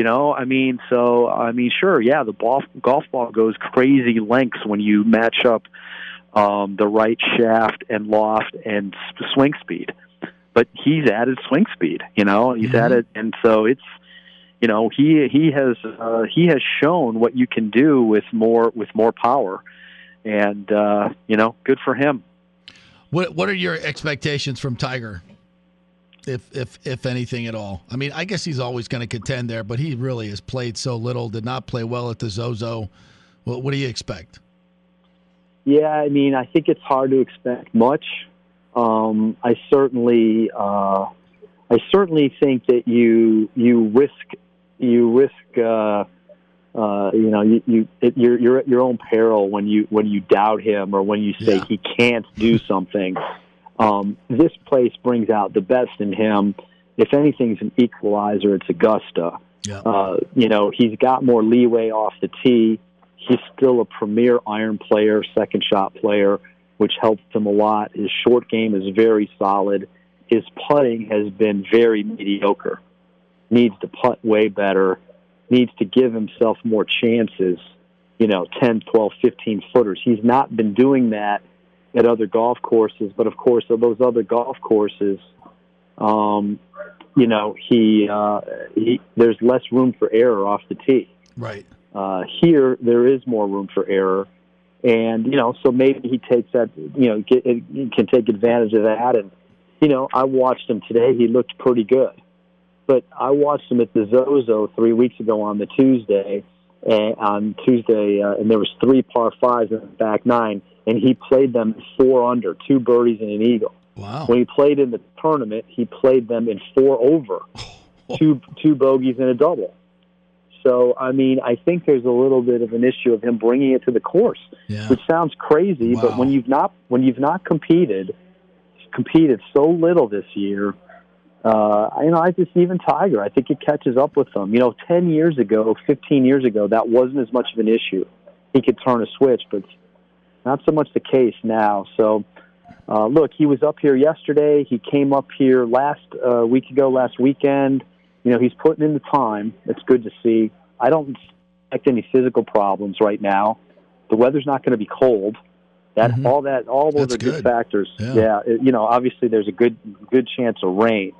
But what he doesn't want is it to be in the 40s and 50s. Yeah. We're not going to have that. So, I mean, those things, all kind of bode well for him. Needs to get off to a good start. He just puts himself so far behind every one of these tournaments. And, you hang in there and you shoot 69 the first day. Sure makes it a lot better the second day, not having to try to make up all that ground. Yeah, no doubt. Bob Harig joining us here. Before I let you go, you want to give me a pick and maybe a dark horse pick? Well, I think my pick is JT, Justin Thomas. Okay. Not going out real far out on a limb.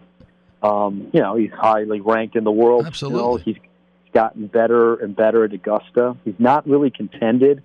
Last year he tied for 12th, which was his best. He's got to putt better. His putting sort of held him back. A couple of weeks ago at the Zozo, he probably should have won that tournament. Yeah. And that gets lights of fire under him when he lets one get away. So I have a feeling he's highly motivated. As a dark, I don't know if I would consider Webb Simpson a dark horse, but I just like him for some reason. Yeah. He's playing really well this year, very solid. He finally contended at the Masters last year for the first time. He finished 5th. He only was 2 shots back. People forget all about him. Yeah, that's right. Because of all that happened. but he was 2 back, and as the first, I think getting in the mix, he played in the group in front of Tiger. He did not hit the ball in the water at 12. Saw all that going on around him. I think that's a good sign for him. All right, we shall see. It starts up on Thursday. It's going to be a Masters unlike any other, as Jim Nantz might say, and I cannot wait. Bob, thanks so much for your time. Appreciate it. And tell Mr. Ridley I said hello. Anytime, man. Good chatting with you. I appreciate it. Thank you. Bye-bye. Yeah, that's the great Fred Ridley, who was a member of Palma Sea here in Tampa and is the Augusta national chairman. Good man. Good man. Does a lot for the first tee of Tampa here, as does Gary Koch, who will join us tomorrow to talk a little golf at 4 o'clock. So we will be all over the Masters. You know that. It is my favorite sporting event in the world, and I cannot wait to see it. Although I will say, just like everything else, it's going to be very interesting to see it without fans, but I ain't going to like it. I mean, their fans are as big a part of Augusta and the Masters as the 12th hole. It's just not going to be the same, and it's not going to be nearly as fun. I mean, you imagine Tiger winning last year, and it's like, Tiger won, yeah. Instead of the freaking roar, that's just the buzz that the crowd creates. The patrons create at the Masters. It's just like the greens at Augusta. It's that important. So we'll see how it plays out. All right, we'll do a quick break here. Come back on the other side. We're going to talk a little college football, some big upsets this weekend. And the Gators take control of the SEC East. But how long will they be without their main man, Kyle Pitts, who got his block knocked off? We'll talk about that when we come back. Uncut and unfiltered. More sports now with J.P. Peterson. Presented by FanStream Sports. Download the app today.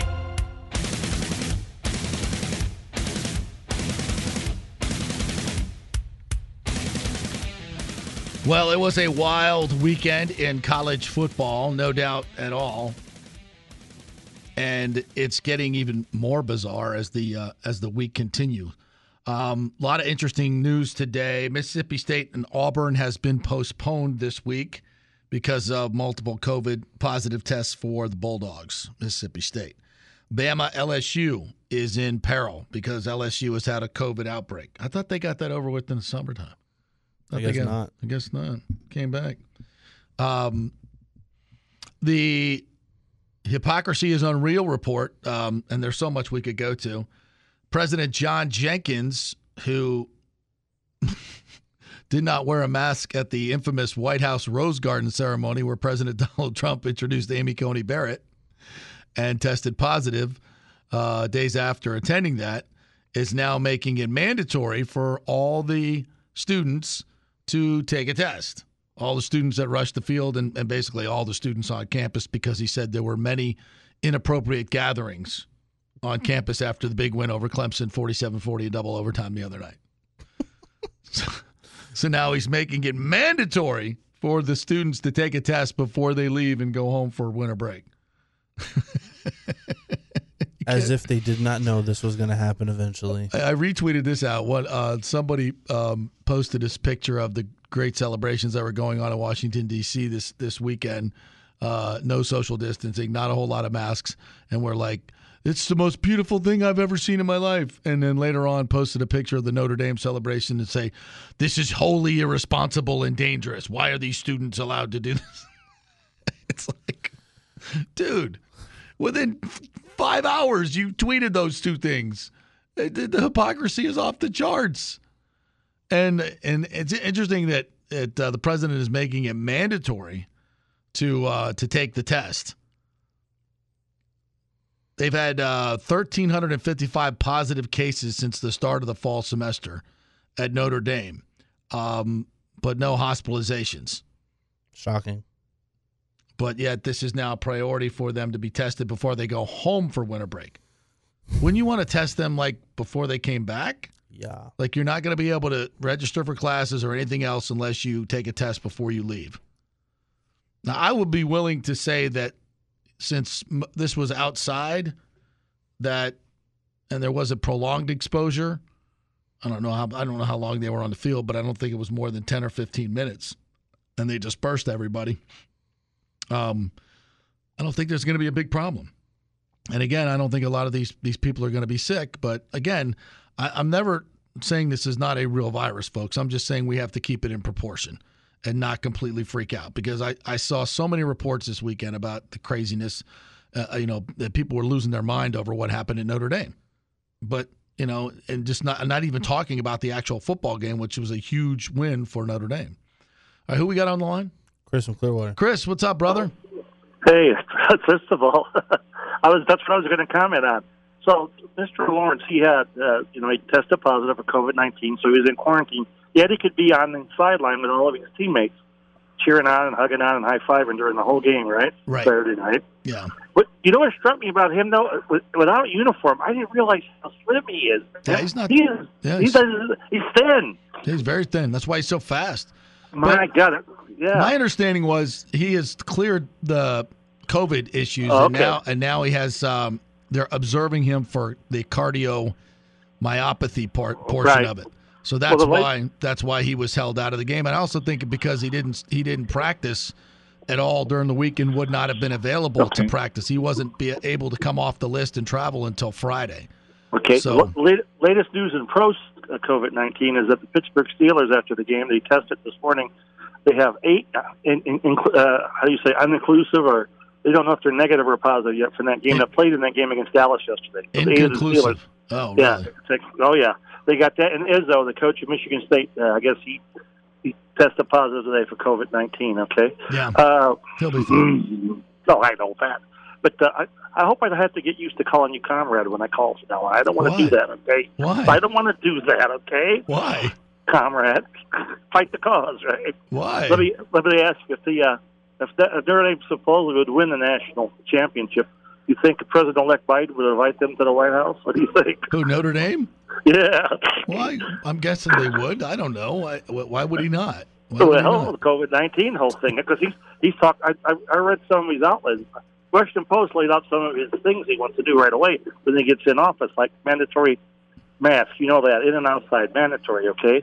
He wants to cut restaurants back to 25%. Oh, thank you. We know that. He wants to cut restaurants and all businesses back to 25% capacity. It's done. All right, we got to go, partner. Sorry. I'm sorry, man. No worries. No worries. That's all right. I know. All right, 5 o'clock hour coming up. Bruce Gradkowski is going to join us. He grades every professional pass of the weekend. We'll get his thoughts. Stay with Pure Sports. Let's go! Come on! Come on! Let's do it. Now more with JP. Turn your radio up.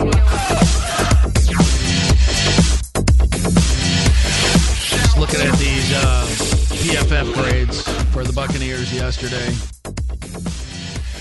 Bruce Gradkowski is going to join us at 5:15. He grades every NFL pass, so we'll get his thoughts on the game plan of the Buccaneers and Brady and Breeze. You can jump aboard, 727-518-0820. We're going to hear from Bruce Arians here with a very interesting quote from today. We'll hear from Shaq Barrett and also Bruce Arians from last night on the keys to what cost them the game. I'm just looking at these PFF grades. Who graded out the worst on offense? Rob Gronkowski, a 28.9 grade. That's awful. His run block grade was 44.1. That's awful. His pass game grade was 29.4. That's awful. Wow. Tough game. Maybe Gronk was the one most upset by AB. AB was the third best graded out Buccaneer on offense. Tristan Wirfs was number 1 with a 79. Tyler Johnson, 74. Brown, 72. Mike Evans, 70. That's considered in the really good category, all those. Ronald Jones, 66%. Where's Brady? Brady graded out at 57.8%, which is not good. Very bad. Donovan Smith was the 15th best grade on the team, or the 5th worst, depending on how you look at it, with a 56. His run blocking grade was 42.5. Pass blocking, 60.4. That's bad. That's going to get you a quarterback killed. Godwin was worse. Because of his run blocking grade was just 33.8 because he couldn't block with that busted hand. Ryan Jensen was not good. Cameron Brate, not good. Joe Haig, 40.7. Pass blocking, 20.6. Smart game plan by the Saints. Go after the guy starting for Ali Marpet, and they just destroyed him. And that really screwed up the Bucs passing game. That was a huge factor in the game, Ali Marpet being out. So that's good, actually, because hopefully he'll be back next week. He'll be out of concussion protocol. But if this game, folks, was lost on three prongs as far as I'm concerned. And first and foremost, this play in the beginning of the game pretty much spelled out what was going on, because third downs will tell you who's got the better game plans, who's executing better, who's got a better plan and take advantage of your weaknesses, who sees something on film and they're going to save that play for the certain, down and distance. This is 3rd and 10 with the Saints, I believe, at the Bucs 19 on the first drive. Well, it's 3rd down and 10. 4-man rush. Breeze hangs in the pocket, throws wide open. Is he inbounds is the question. Smith for the touchdown. Traquan Smith. So many things going on in that were harbingers of things to come. First of all, they rush 4, get 0 pressure. Breeze has time to fake pump outside to Alvin Kamara, who motioned out to the right, putting trips on the right. Not an exotic formation, but when he pumped out there to Kamara on 3rd and 10. So it's not 3rd and 3 like you have to react right away and get up there to make the stop. You've got time to get over there and make the tackle. Well, instead, 3 guys jump that route. Traquan runs right by him to the back of the end zone. It's an easy pitch and catch. Clearly something they saw on film where Jamal Dean was out there. Mike Edwards was out there. Sean Murphy Bunting was out there. I'm not sure whose man it was, but one of those 3 guys screwed up. My guess it was Dean. That's just my guess. And busted coverages were a theme of the night on 3rd down. The Saints were 9 of 14. The Bucs were 1 of 9. That's getting your ass out coached, first and foremost. The other big problem was the line of scrimmage, both sides. Offensively, we just talked about Joe Haig and how they were running heavy twists at that left side of our line with Donovan Smith, and those guys couldn't handle it. And they got Brady almost killed. 3 sacks, 9 hits on the night. And I asked Bruce Arians about that after the game last night. Coach, how concerned are you about losing both lines of scrimmage tonight, and how much of that is the loss of Vita Vea and Marpet? Well, obviously Vita's big, but it was disturbing. I think Joe Haig probably played okay, but the game kind of led its way to no running, and so you're not going to win many games losing the line of scrimmage on both sides. Ain't that the truth? But it just goes to show you how one guy can affect the entire line of scrimmage on both sides. Not to excuse the play of the other guys. I mean, you're an NFL player. Joe Haig's got to step up and do it. But clearly they were not ready for what the Saints threw at them, or couldn't handle it, or both. And as far as the defensive game plan goes, I was watching Get Up this morning, Dan Orlovsky, Rex Ryan, everybody just roasting Todd Bowles and Bruce Arians and Byron Leftwich for both of their game plans, especially Bowles, who sat back for the most part of the night into soft zone coverage, rushing 4, and just watched Drew Brees start the game 14 of 16 for 145 and 3 touchdowns and really never adjusted. This is my question to Shaq last night. It looks like you guys rushed 4 most of the night. Did you try to make some adjustments after they were having success? Did you feel like there were more blitzes coming, or you could have blitzed more? What's your thoughts on that? I gotta just go back and look at the film. I don't even be remembering all the calls.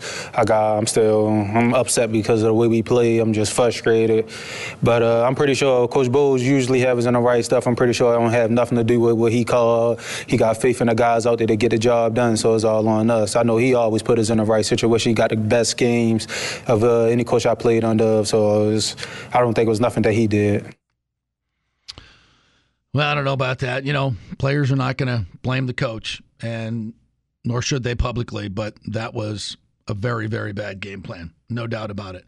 And I think the most telling part about this team right now that has me concerned is Tom Brady and the way he's divvying up the targets, who he's looking at, and how much of this lackluster last 2 ball games has to do with the signing of Antonio Brown, which is not to say this is Brown's fault or he's done anything wrong. It's to say that this team was humming until that. In the last 2 games, it's not the team that we saw earlier. And I'm not in the locker room, so I don't know how it manifests itself, how guys are talking. I just know human nature. And in talking to some former players today, I threw that theory out there.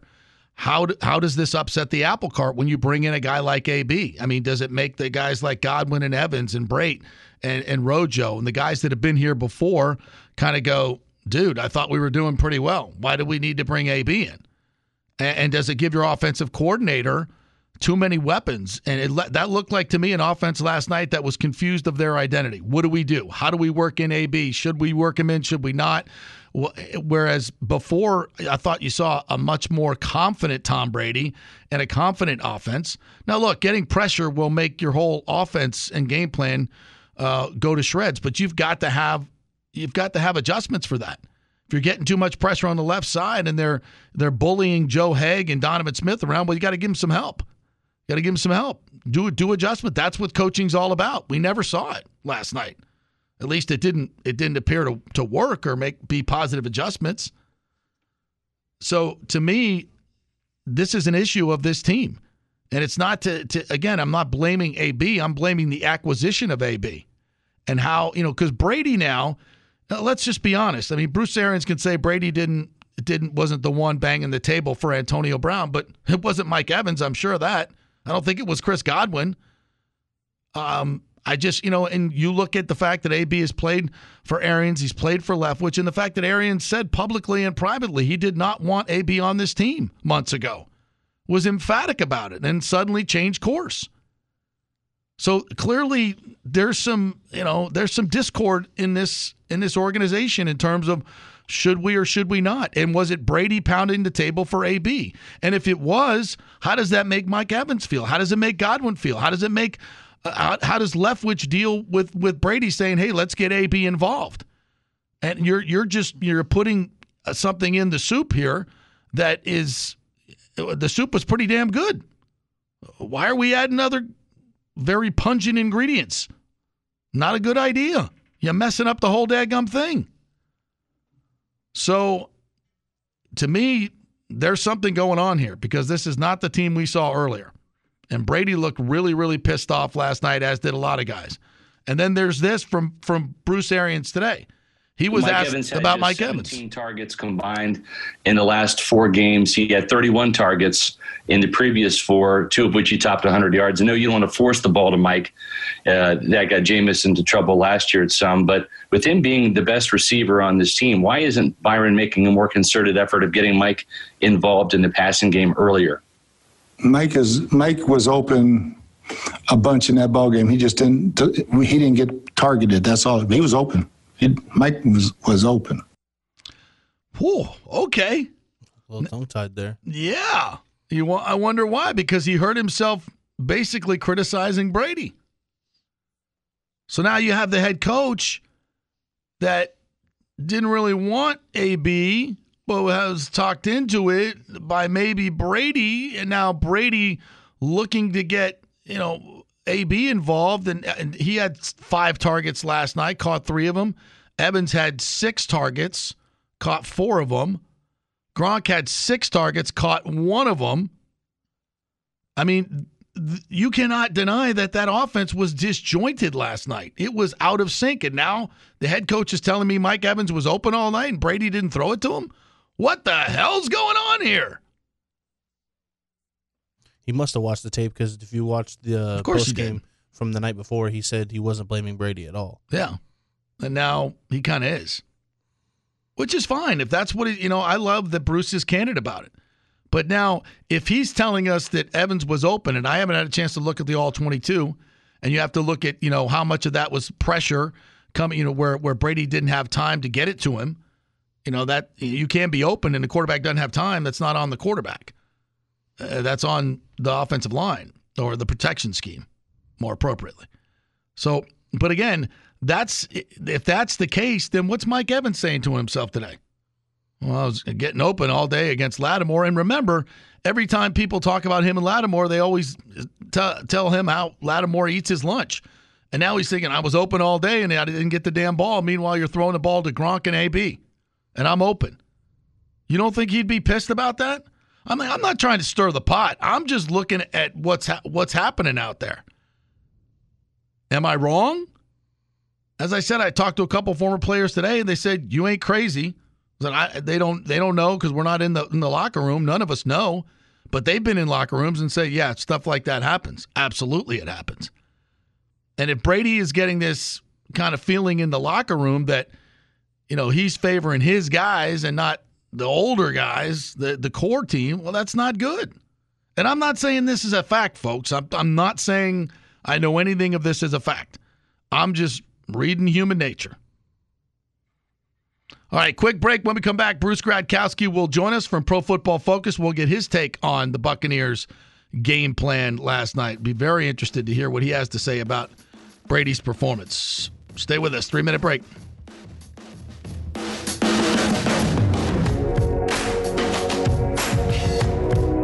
Coming back at you. Let's get back to the show. It's only just begun. More with J.P. Peterson, powered by FanStream Sports on the Big 8. Well, I've been reading Pro Football Focus, PFF.com, all morning long. Looking forward to chatting with one of their analysts, Bruce Gradkowski, former Buccaneer quarterback, who joins us every Monday after tirelessly grading every throw of the NFL weekend. What's up, Bruce? How are you, buddy? What's good, brother? At this point in the day, I'm kind of like, man, what did I even see yesterday and last night and this morning? Well, I tell you, you may not have recognized the guy in the number 12 uniform playing for the Bucs last night. What the hell was that? I know, man. I thought I was like grading Blake Bortles or something. So no, but they could never just get in a rhythm. I mean, you got to give the Saints a lot of credit because Brees was super efficient last night. I mean, that is Drew Brees in that offense. And when you're Tampa Bay and you get opportunities and you don't convert on third down, and you give that offense for the Saints good field position. Like they're already up 21-0, and Brady throws, the pick on the tip screen and stuff. Yeah. And it's just, it was a tough night to get in a rhythm for Tom Brady in that offense. Hey, Bruce, your phone is crackling really bad. I'm going to have hang up real quick, and Johnny's going to call you back. So we'll take a 15-second break here, and we'll get a better connection while I read these gradings. So give him a call back there, partner. On the defensive side from PFF, the lowest graded Buccaneer last night was Devin White. Had a really, and it's funny because he had a lot of tackles last night. Tackles are not a great indicator of whether you're playing well. Could be an indicator that you're allowing a lot of receptions. So he graded out as a total 27 last night. That is awful. Nacho graded out at 40.3. Jamel Dean had a horrible night at 51.4. Carlton Davis, 59.6. The corners did not have a good night last night. Let's try it again. Bruce, you there? I'm here, brother. Oh, way better, thank God. I was just going over some of the defensive grades, but we'll go back to offense. And why do you think the Bucs were so bad on third down, 1 for 9? And why were the Saints so good? I think they were 9 for 14. Yeah, I mean, sometimes you try to do too much, And I mean, my thing, like I played with Antonio Brown in Pittsburgh, and man, he's a phenomenal player when you get the ball in his hands. But that's what you have to do: get the ball in his hands, not have him run go balls, post routes. I wouldn't say that's his best. He's more, he can separate. He's quick.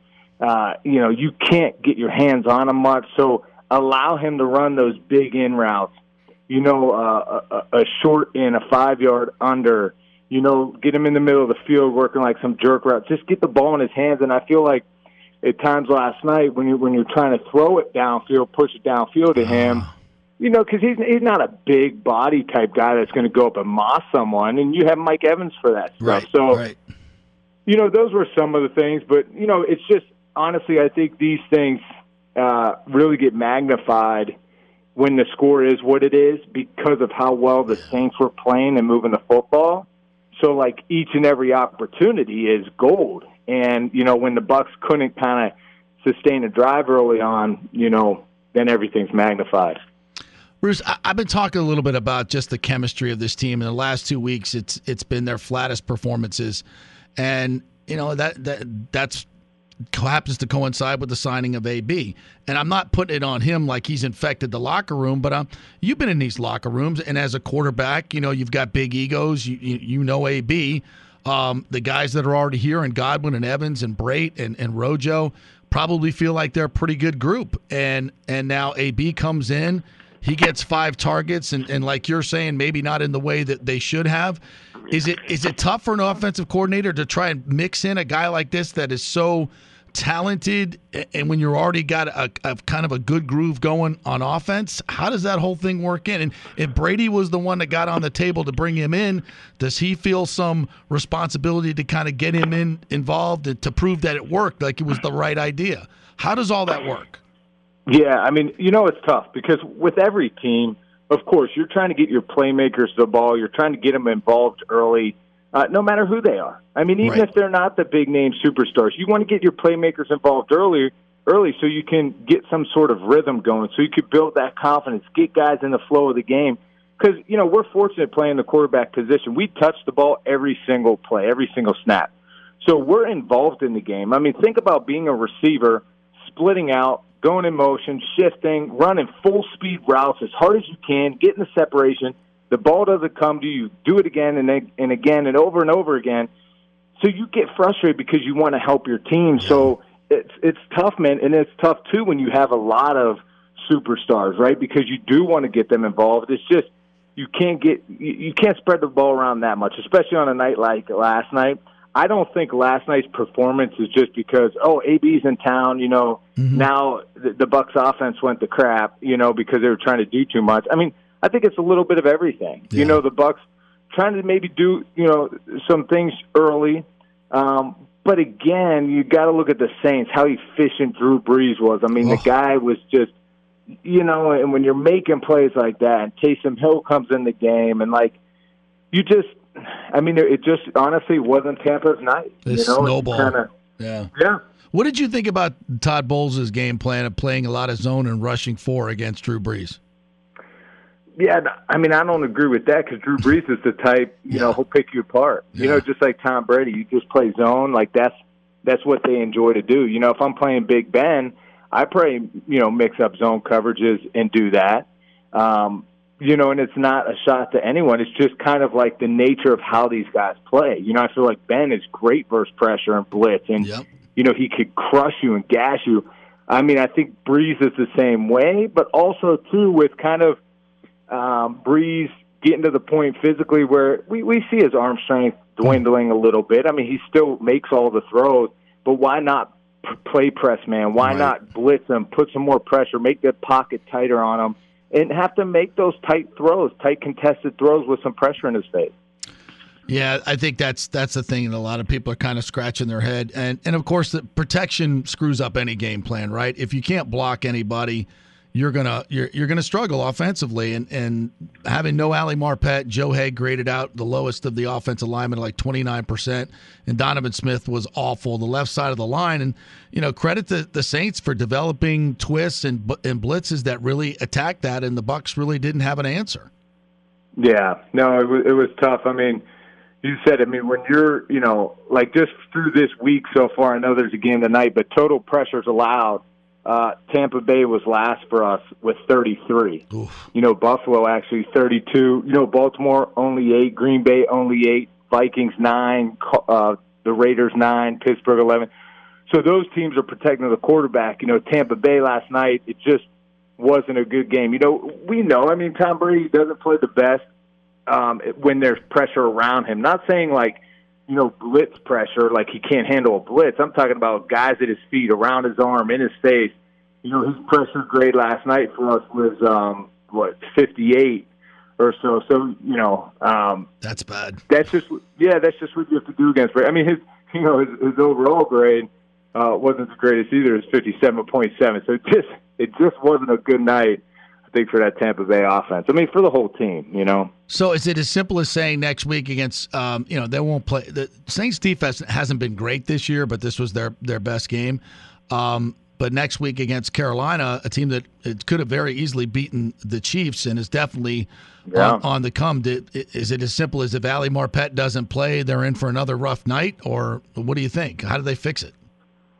Yeah, I mean, look, we saw how you just pointed out how the Panthers played against the Chiefs. I mean, they went back and forth to the wire. I mean, that Carolina offense is scoring points. And, so if you're Tampa Bay and you can't get an offense established, but I think they'll go back to the drawing board. After games like last night, man, it does not feel good as a player, especially a guy like Tom Brady, Mike Evans, those guys that take it personal, Gronk. You're going into that locker room, man. You're watching the film today. You're sick to your stomach. I mean, honestly, it's a tough game to get over. The fortunate thing is you have one next week, and you're still in the mix. You're still in the run.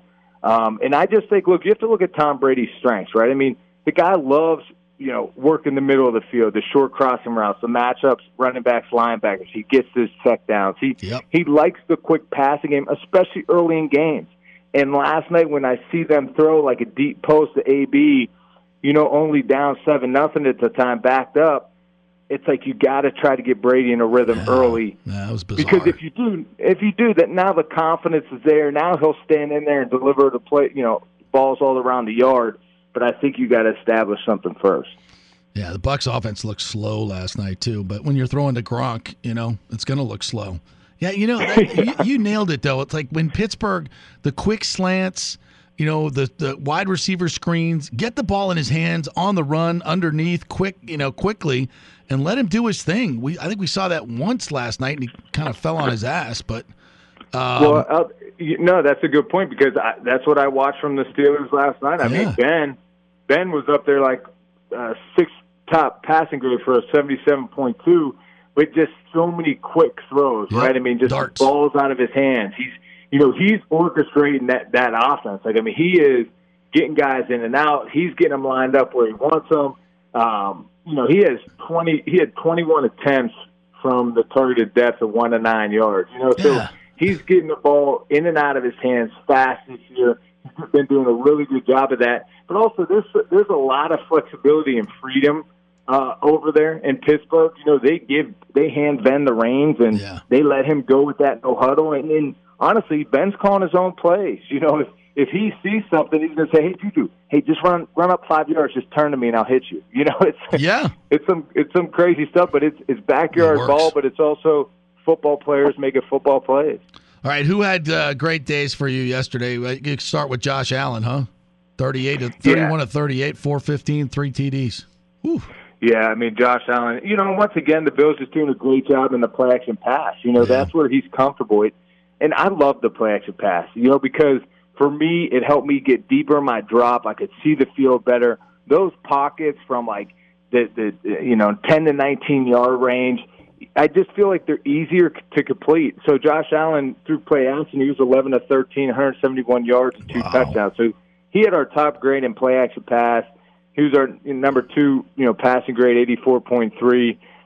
So he did. He played well, and that was a huge win. Like it's hard for me to go against Russell Wilson. Yeah.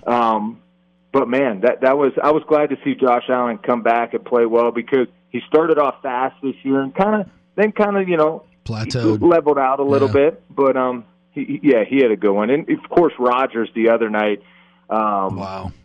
Matt Ryan played pretty good. Breeze, again, like I said, Breeze just efficient, right? I mean, it's not like Breeze it's bombs away, but it's just boom, boom, boom, just right down the field. And how about Kyler? What a game he had. Kyler Murray. No, Kyler Murray. And, his intermediate passing, Kyler Murray, the 10 to 19-yard range, like I was talking about, he was 6 of 7, 91 yards. Like, and Kyler Murray, to me, like, there's a few times where I'm like, come on, man, just throw your slant right there. It was like, I think he was getting cover 0 blitz, and he tried running to the right, like around the defense. And you can't run around a defense. He can thrash you when he's vertical, and he puts a foot in the ground. He gets, north and south and makes the cut. You saw it. Some of the scrambling plays he has. So that's the threat Kyler Murray brings is with his legs, and he's a really good passer as well. And I like seeing his development. I want to see him even do better from a clean pocket and deliver in that sense. Like I was just talking about, maybe just, hitting that slant. It's cover zero. Just get the ball in and out of your hand, move on to the next play. What'd you think about Tua in his second game? The numbers look great, but I didn't see a whole lot of the game. Yeah, Tua definitely a lot better. Him in that intermediate range, he was 7 to 8, 105 yards and a touchdown. I think Tua, you could tell he's getting more comfortable. And at times it still looks like the game's a little fast for him, the way he's kind of reacting in the pocket. Like kind of he'll make a move and he stumbles around, then he'll get going to run. But Tua has a good feel of the game. I mean, I think his arm isn't the biggest, but he has enough arm.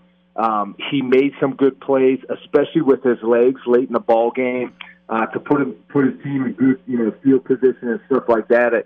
So it was a good game for Tua to show development after week one. And honestly, I was a little surprised because of Arizona's defense, how they put pressure on that quarterback, give you multiple blitz looks. So for Tua, man, that's a solid win and a solid one to wake up today and continue to try to get better and watch the film, see the mistakes you made, but also you're another week better. You're 2-0 as that starter, and there's a lot of good vibes right there down in Miami. So that's pretty cool for Tua. Hey, last one. Bucs will face Carolina this week. Bridgewater, 36 of 49, 310, 2 touchdowns, no interceptions, and he ran the ball too well. What are you seeing from Teddy? Yeah, Teddy, what I've seen from him this year is I like his competitiveness. It's not always pretty, but man, I do. I really like how he's competing out there and that offense is moving. I mean, I give a lot of credit to Joe Brady, the offense coordinator, of how they're playing and the game plans and all that. And Bridgewater can execute it. Overall this year, he's down the list for us, 27th grade passing grade, with 11 big-time throws and 12 turnover-worthy plays. So, that mix right there I'm not keen of, but I do like the fact of the guy competes. They're honestly in every ball game just about, and that's cool to see because it's a young football team. Yeah, Matt Rule's doing a great job. All right, Bruce, great stuff as always, my friend. Much appreciated. We'll chat with you next week. All right, my man. Have a good night. Thanks. Great Bruce Gradkowski. God, I miss his kids. He wasn't on the playground or anything this time. Kids are being maybe they're even in school. Who knows? All right, quick break. Special treat coming up next. Our good friend Jameis 101 wants to join us. And Buck fans, you're going to get an earful. Somebody chiding me on social media because I said Jameis was immature for getting on the camera last night. Me? I'm the immature one? All right, we'll break that down when we come back. Let's go. Right now. Back to the show with JP. All right, welcome back. Don't forget the Golden Diamond Source is your source for that engagement ring or the wedding bands that you need. Holiday season is coming up, so make sure you stop by the Golden Diamond Source and see all their great gifts. They'll have some great promotions coming up for the holiday season. It's our great local jewelry store with Julie and Steve Weintraub, longtime friends and great community benefactors. So let's keep all that money local for the Christmas season, shall we? It's a good idea. Shop those local companies, none better than the Golden Diamond Source. And they have the best prices, and they have great service. And once you buy something there, you become part of the family. You can bring it back if it's a diamond and get 100% of its value towards future purchases. It's literally like having your best friend or a family member in the jewelry business. It's the Golden Diamond Source. Tell them JP sent you right there, 3800 Ulmerton Road. Always online at thegoldendiamondsource.com. All right, always pleased to welcome in my good friend Jameis 101, internet Twitter superstar that you are. Have you not been banned on Twitter yet? Gosh, I would think No, you especially not. would have been shadow banned at some point, no? I got blocked by Jason Light recently, but not banned. Really? I thought you were Jason Light. How can you block yourself? I know. It's kind of weird. Jason used to like me. There was no problem. He showed up on a Barstool interview when I was being interviewed. He showed up in person, and but yeah, I mean, he blocked me recently, and I don't know why. I mean, I actually wasn't being mean to him recently. I mean, I praised him for the Josh Rosen signing. I praised him for the AB signing. But yeah, I just found out one day he blocked me. So yeah, Jason's a little upset. Maybe because you're spreading these wild rumors that all these Buccaneer players want Jameis back as their quarterback. Maybe that might be the problem. You think that's the problem? No, I've never said that. Oh, I thought I read a couple tweets that hinted to that. Do you think there's a chemistry problem inside the Bucs locker room now with AB being there? Well, I mean, it could turn into that. I definitely wouldn't blame AB for last night's loss. I mean, he just got there. No, I'm not blaming him, but I'm blaming. I think the acquisition of him has put some strain on Brady to try and get him involved, and I think Leftwich. That's what it looked like to me. It looked like an offensive game plan last night that they were trying to get him involved, but without trying to piss off everybody else. It just seemed disjointed to me tremendously. Yeah, for me, when I saw they signed AB, all I could think was that it's a great signing in that they keep him away from Seattle, they keep him away from Green Bay. Yep. But as far as actually having him on the team, I don't really think he helps all that much. There's still only one ball to go around. Right. Mike's stats are way down, Godwin's stats are way down, Gronk's stats are starting to climb. Now AB is getting put in the mix, but there's still only one ball. So outside of just keeping him off the Seahawks and the Packers, I don't really see it making a huge, difference for Tampa. Yeah, in a positive way. And we just had Bruce Gradkowski on, and he played with AB, and he made a great point that what the Bucs were trying to do, get the ball down the field to him on deep plays last night, is not really what he does. I mean, the quick slants, get the ball in his hand, quick screens, quick out routes, just get him one-on-one and let him make guys miss. That's what he does best, and it's not really what the Bucs were doing last night. I know they had a couple crossing routes, but for the most part, it didn't seem like the stuff that you really want AB doing. Yeah, and really, this whole marriage of Brady and Bruce Arians is a strange one. It always has been. Brady has his own way of doing things. Bruce has his own way. And, if Brady's allowed to do what Brady does, it'll work. If Bruce tries to make Brady be Jameis or Carson Palmer or Big Ben, it's terrible. And, I know there's a lot of talk, a lot of Bucs fans are happy with Brady's overall stats. But it's basically they're inflated on 3 games against terrible teams. And if you take those away, the Bucs are 3-3. Brady's averaging a terrible 222 yards passing a game with 8 touchdowns and 6 picks. I mean, those are garbage numbers. And so, yeah, he had a monster game against some bad teams, but it's not looking great as far as when you're actually playing legitimate teams. And the other thing I would say is that I sort of found it funny in the game that the commentator, I don't know who was commentating the game, maybe Collinsworth, but he said, this is the Tampa Bay Buccaneers are a power running team. And when you get away from the power running game, Tom Brady's not allowed to play action football. I mean, if that's what they are now, then, they're entirely different than they were last year under Arians, entirely different than they were the last 4 years. And they don't really have an identity. And so I sort of crunched some of the numbers and I looked at it that way. And if you just take the Saints games out, they are a power running team. They're giving Brady 105.1 yards of run support a game. That's huge. That's 33% higher than what Jameis got last year. And it's on 4.6 yards a carry, which is also fantastic. Really good. And in those games, Brady's sitting there at a great record. He's got 18 touchdowns, 2 picks, and 106.4 passer rating. I mean, those are MVP type numbers. Against the Saints, though, the run goes down all the way to 3.2 yards per carry, which is right around where the Bucs were last year with Jameis. Yeah. And what is Brady in those 2 games? A 58.8 passer rating, 2 touchdowns, 5 picks. So what you're saying is, if they run the ball, it's a lot easier for Brady to go play action, and they have a lot more success. So 5 running attempts, the lowest in the history of the NFL last night, not going to get it done. Yeah, and I think that's sort of where Bruce comes into play. And Stephen Che, he's at Barstool. He got kind of mad at me last night and thought I was ripping on Brady. And I put a tweet out there and I said this game was not about Breeze versus Brady. Yeah, Breeze outplayed him, but that can happen any game with anybody. That's not a big deal. This game was about Sean Payton taking Bruce Arians to the woodshed and just beating him. Yeah. This was Nick Saban against a Division II coach. Yeah. Bruce Arians got taken to school. Yeah.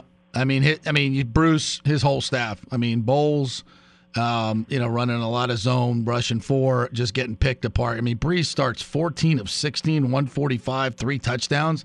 against this defense, my God, that's terrible. And you're not playing to your strengths when you're having these, Carlton Davis and Jamel Dean and Sean Murphy-Bunting playing zone defense. It's not what they do well. And, frankly, their man-to-man defense wasn't very good last night either.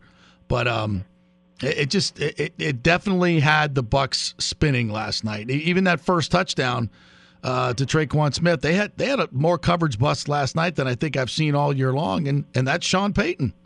Yeah, Payton, he's magnificent. He really is.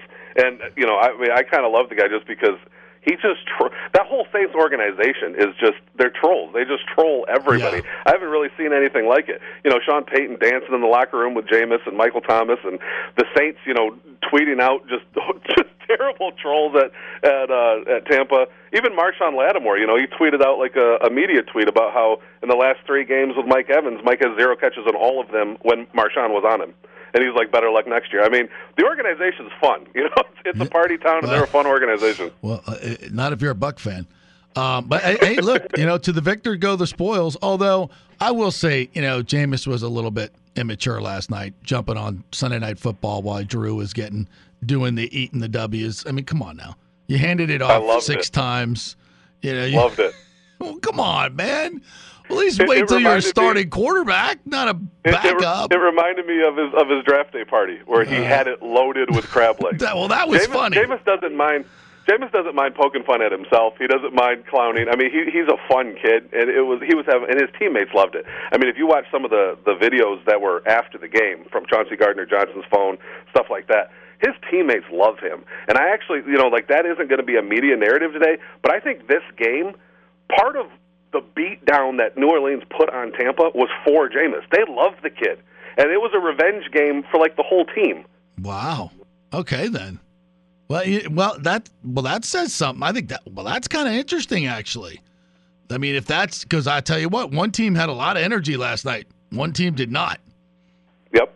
And that goes in. I saw your tweet, about how there were some Bucs that looked like they were welcoming Jameis back, and that's where I replied with, you'd have to get rid of a lot of these guys and I'm not saying that there's a chemistry issue at all in Tampa, but there are players that are on the Bucs roster that know what happened, that know what went on behind the scenes, that know Jameis was done dirty, he was lied to, he was played through free agency and strung along. They know all that, and that doesn't mean they're going to go out and play bad. They're all professionals.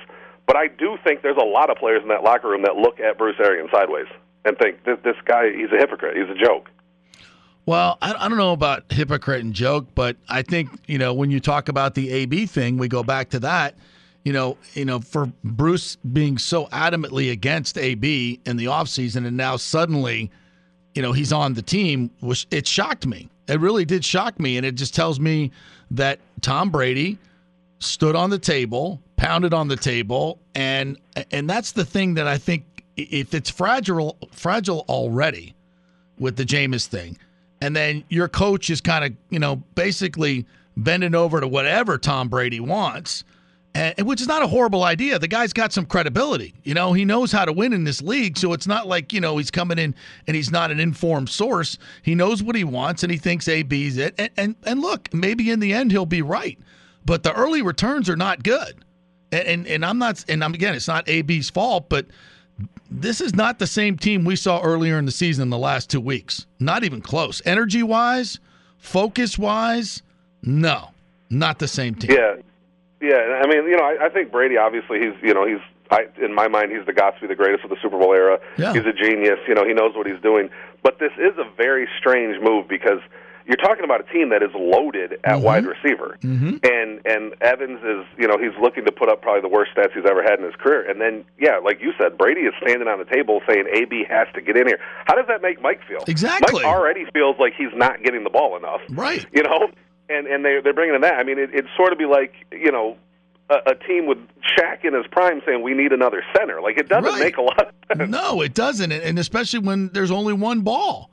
I mean, it has consequences. And like in a vacuum, and I know Brady's probably sitting back there going, against the Bears, Godwin's hurt, Scooter's hurt, Evans is on one leg. This sucks. We need somebody else. Well, that was one game. Evans is 100% healthy right now. And Arians said today he was open all night, and Brady didn't throw it to him. That's going to be a problem. I mean, if they know that, I mean, if we know that, they know that, I mean, it just causes a strange dynamic. That's all I'm saying. And it was unneeded. Yeah. That's an unforced error. Yes, you kept them from Seattle and Green Bay, but what did you do to your team? Right. And like, with last year, there's a great relationship between Godwin and Evans. Yes. Godwin sort of doesn't mind playing the second fiddle, even though I've said for a while Godwin's the better receiver. But he doesn't mind playing the second fiddle. He lets Mike get the accolades, get the credit. And Mike is a bigger personality, and he likes that. But AB, for a fact, AB thinks Mike Evans is nothing compared to him. AB thinks he's like the God receiver. So now you're interjecting this other guy who, even if he does sort of play nice, he knows, and everybody around him knows, that AB thinks I should get all the balls. Mike Evans is nowhere near as good as me. So it is a very strange dynamic. It kind of I saw one tweet. Somebody put it out there and said the Bucs are. I don't know what year it was. Maybe the 2008 Lakers when they had Karl Malone, Gary Payton, Shaq, and Kobe. Yep. And that's true. I mean, that team was so star-studded, but they just never gelled at all. Exactly. It's having all this talent doesn't necessarily make you better. If you have it all at one position. So I was against it from the very beginning, and the early returns are not good. But hopefully they'll find their way. All right, partner, always good to catch up with you. Appreciate your time. I'm sure you'll be trolling us all week long with Jameis stuff, so look forward to that. It's been fun. Have a great week. And I still think the Bucs will get to at least the second round of the playoffs. So I don't think the ceiling's fallen in, although AB could change that. Yeah, that's right. All right, partner. Thanks. Appreciate it. Yep. Have a good day. All right, we got to hit a quick break here. Let's quit a quick break, and then we'll wrap things up on the other end. 3-minute break, and we'll get you the latest news on what college games are not going to be played this week. That's all kinds of COVID stuff breaking all over the league. So we'll give you the latest when we come back. Stay with us. Ladies and gentlemen, let's rock. This is Unfiltered Pure Sports. Now, more with J.P. Peterson. All right, welcome back. Big college football weekend, and a couple of notes here. Mississippi State has a COVID issue, so they have postponed their game with Auburn. Bama and LSU looks like they're in jeopardy because LSU has a bunch of cases. Texas A&M has halted activities after multiple positive tests. Looks like Kyle Pitts is questionable after facing or getting a concussion when he got hit by Lewis. Is that Cine? I'm not sure how to say his name, but yeah. C-I-N-E. Brutal hit, man. It was a brutal hit. It was bang, bang. Yeah. But I guess the one thing I did see, it didn't look like he was actually trying to hit him head to head.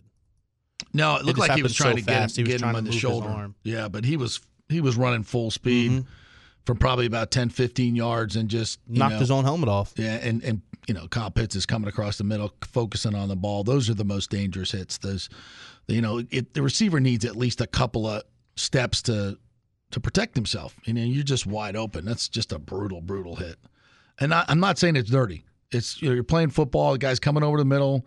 You got to knock it loose. But you got to give him a couple of steps, and it's hard to do. I understand it's really, really hard to do. But those are the type of hits they're trying to take out of the game because they're just so dangerous, so dangerous. And as far as Wisconsin goes, their cases are down to 5, which will obviously allow them to play at Michigan this week. They've got to play. They've missed a lot of games. And I tell you what, they've got a hell of a football team. And Michigan does not. I don't think Harbaugh lasts the season, to be quite honest with you. It could get even more ugly for them. And how about a hats off to Tom Allen and Indiana for another big win this weekend? And that, here's a guy that was a high school coach here in Tampa Bay. His quarterback, the left-hander, Penix, here from Tampa Bay. We got to dive into that story a little bit more. We'll get Coach Allen on. I heard him on today with Jim Rome. Really, really impressive guy. Super impressive guy. And a great story. One of the great college football stories Indiana this year. If you haven't seen him play, check it out. And the culture he's building there is just really, really cool.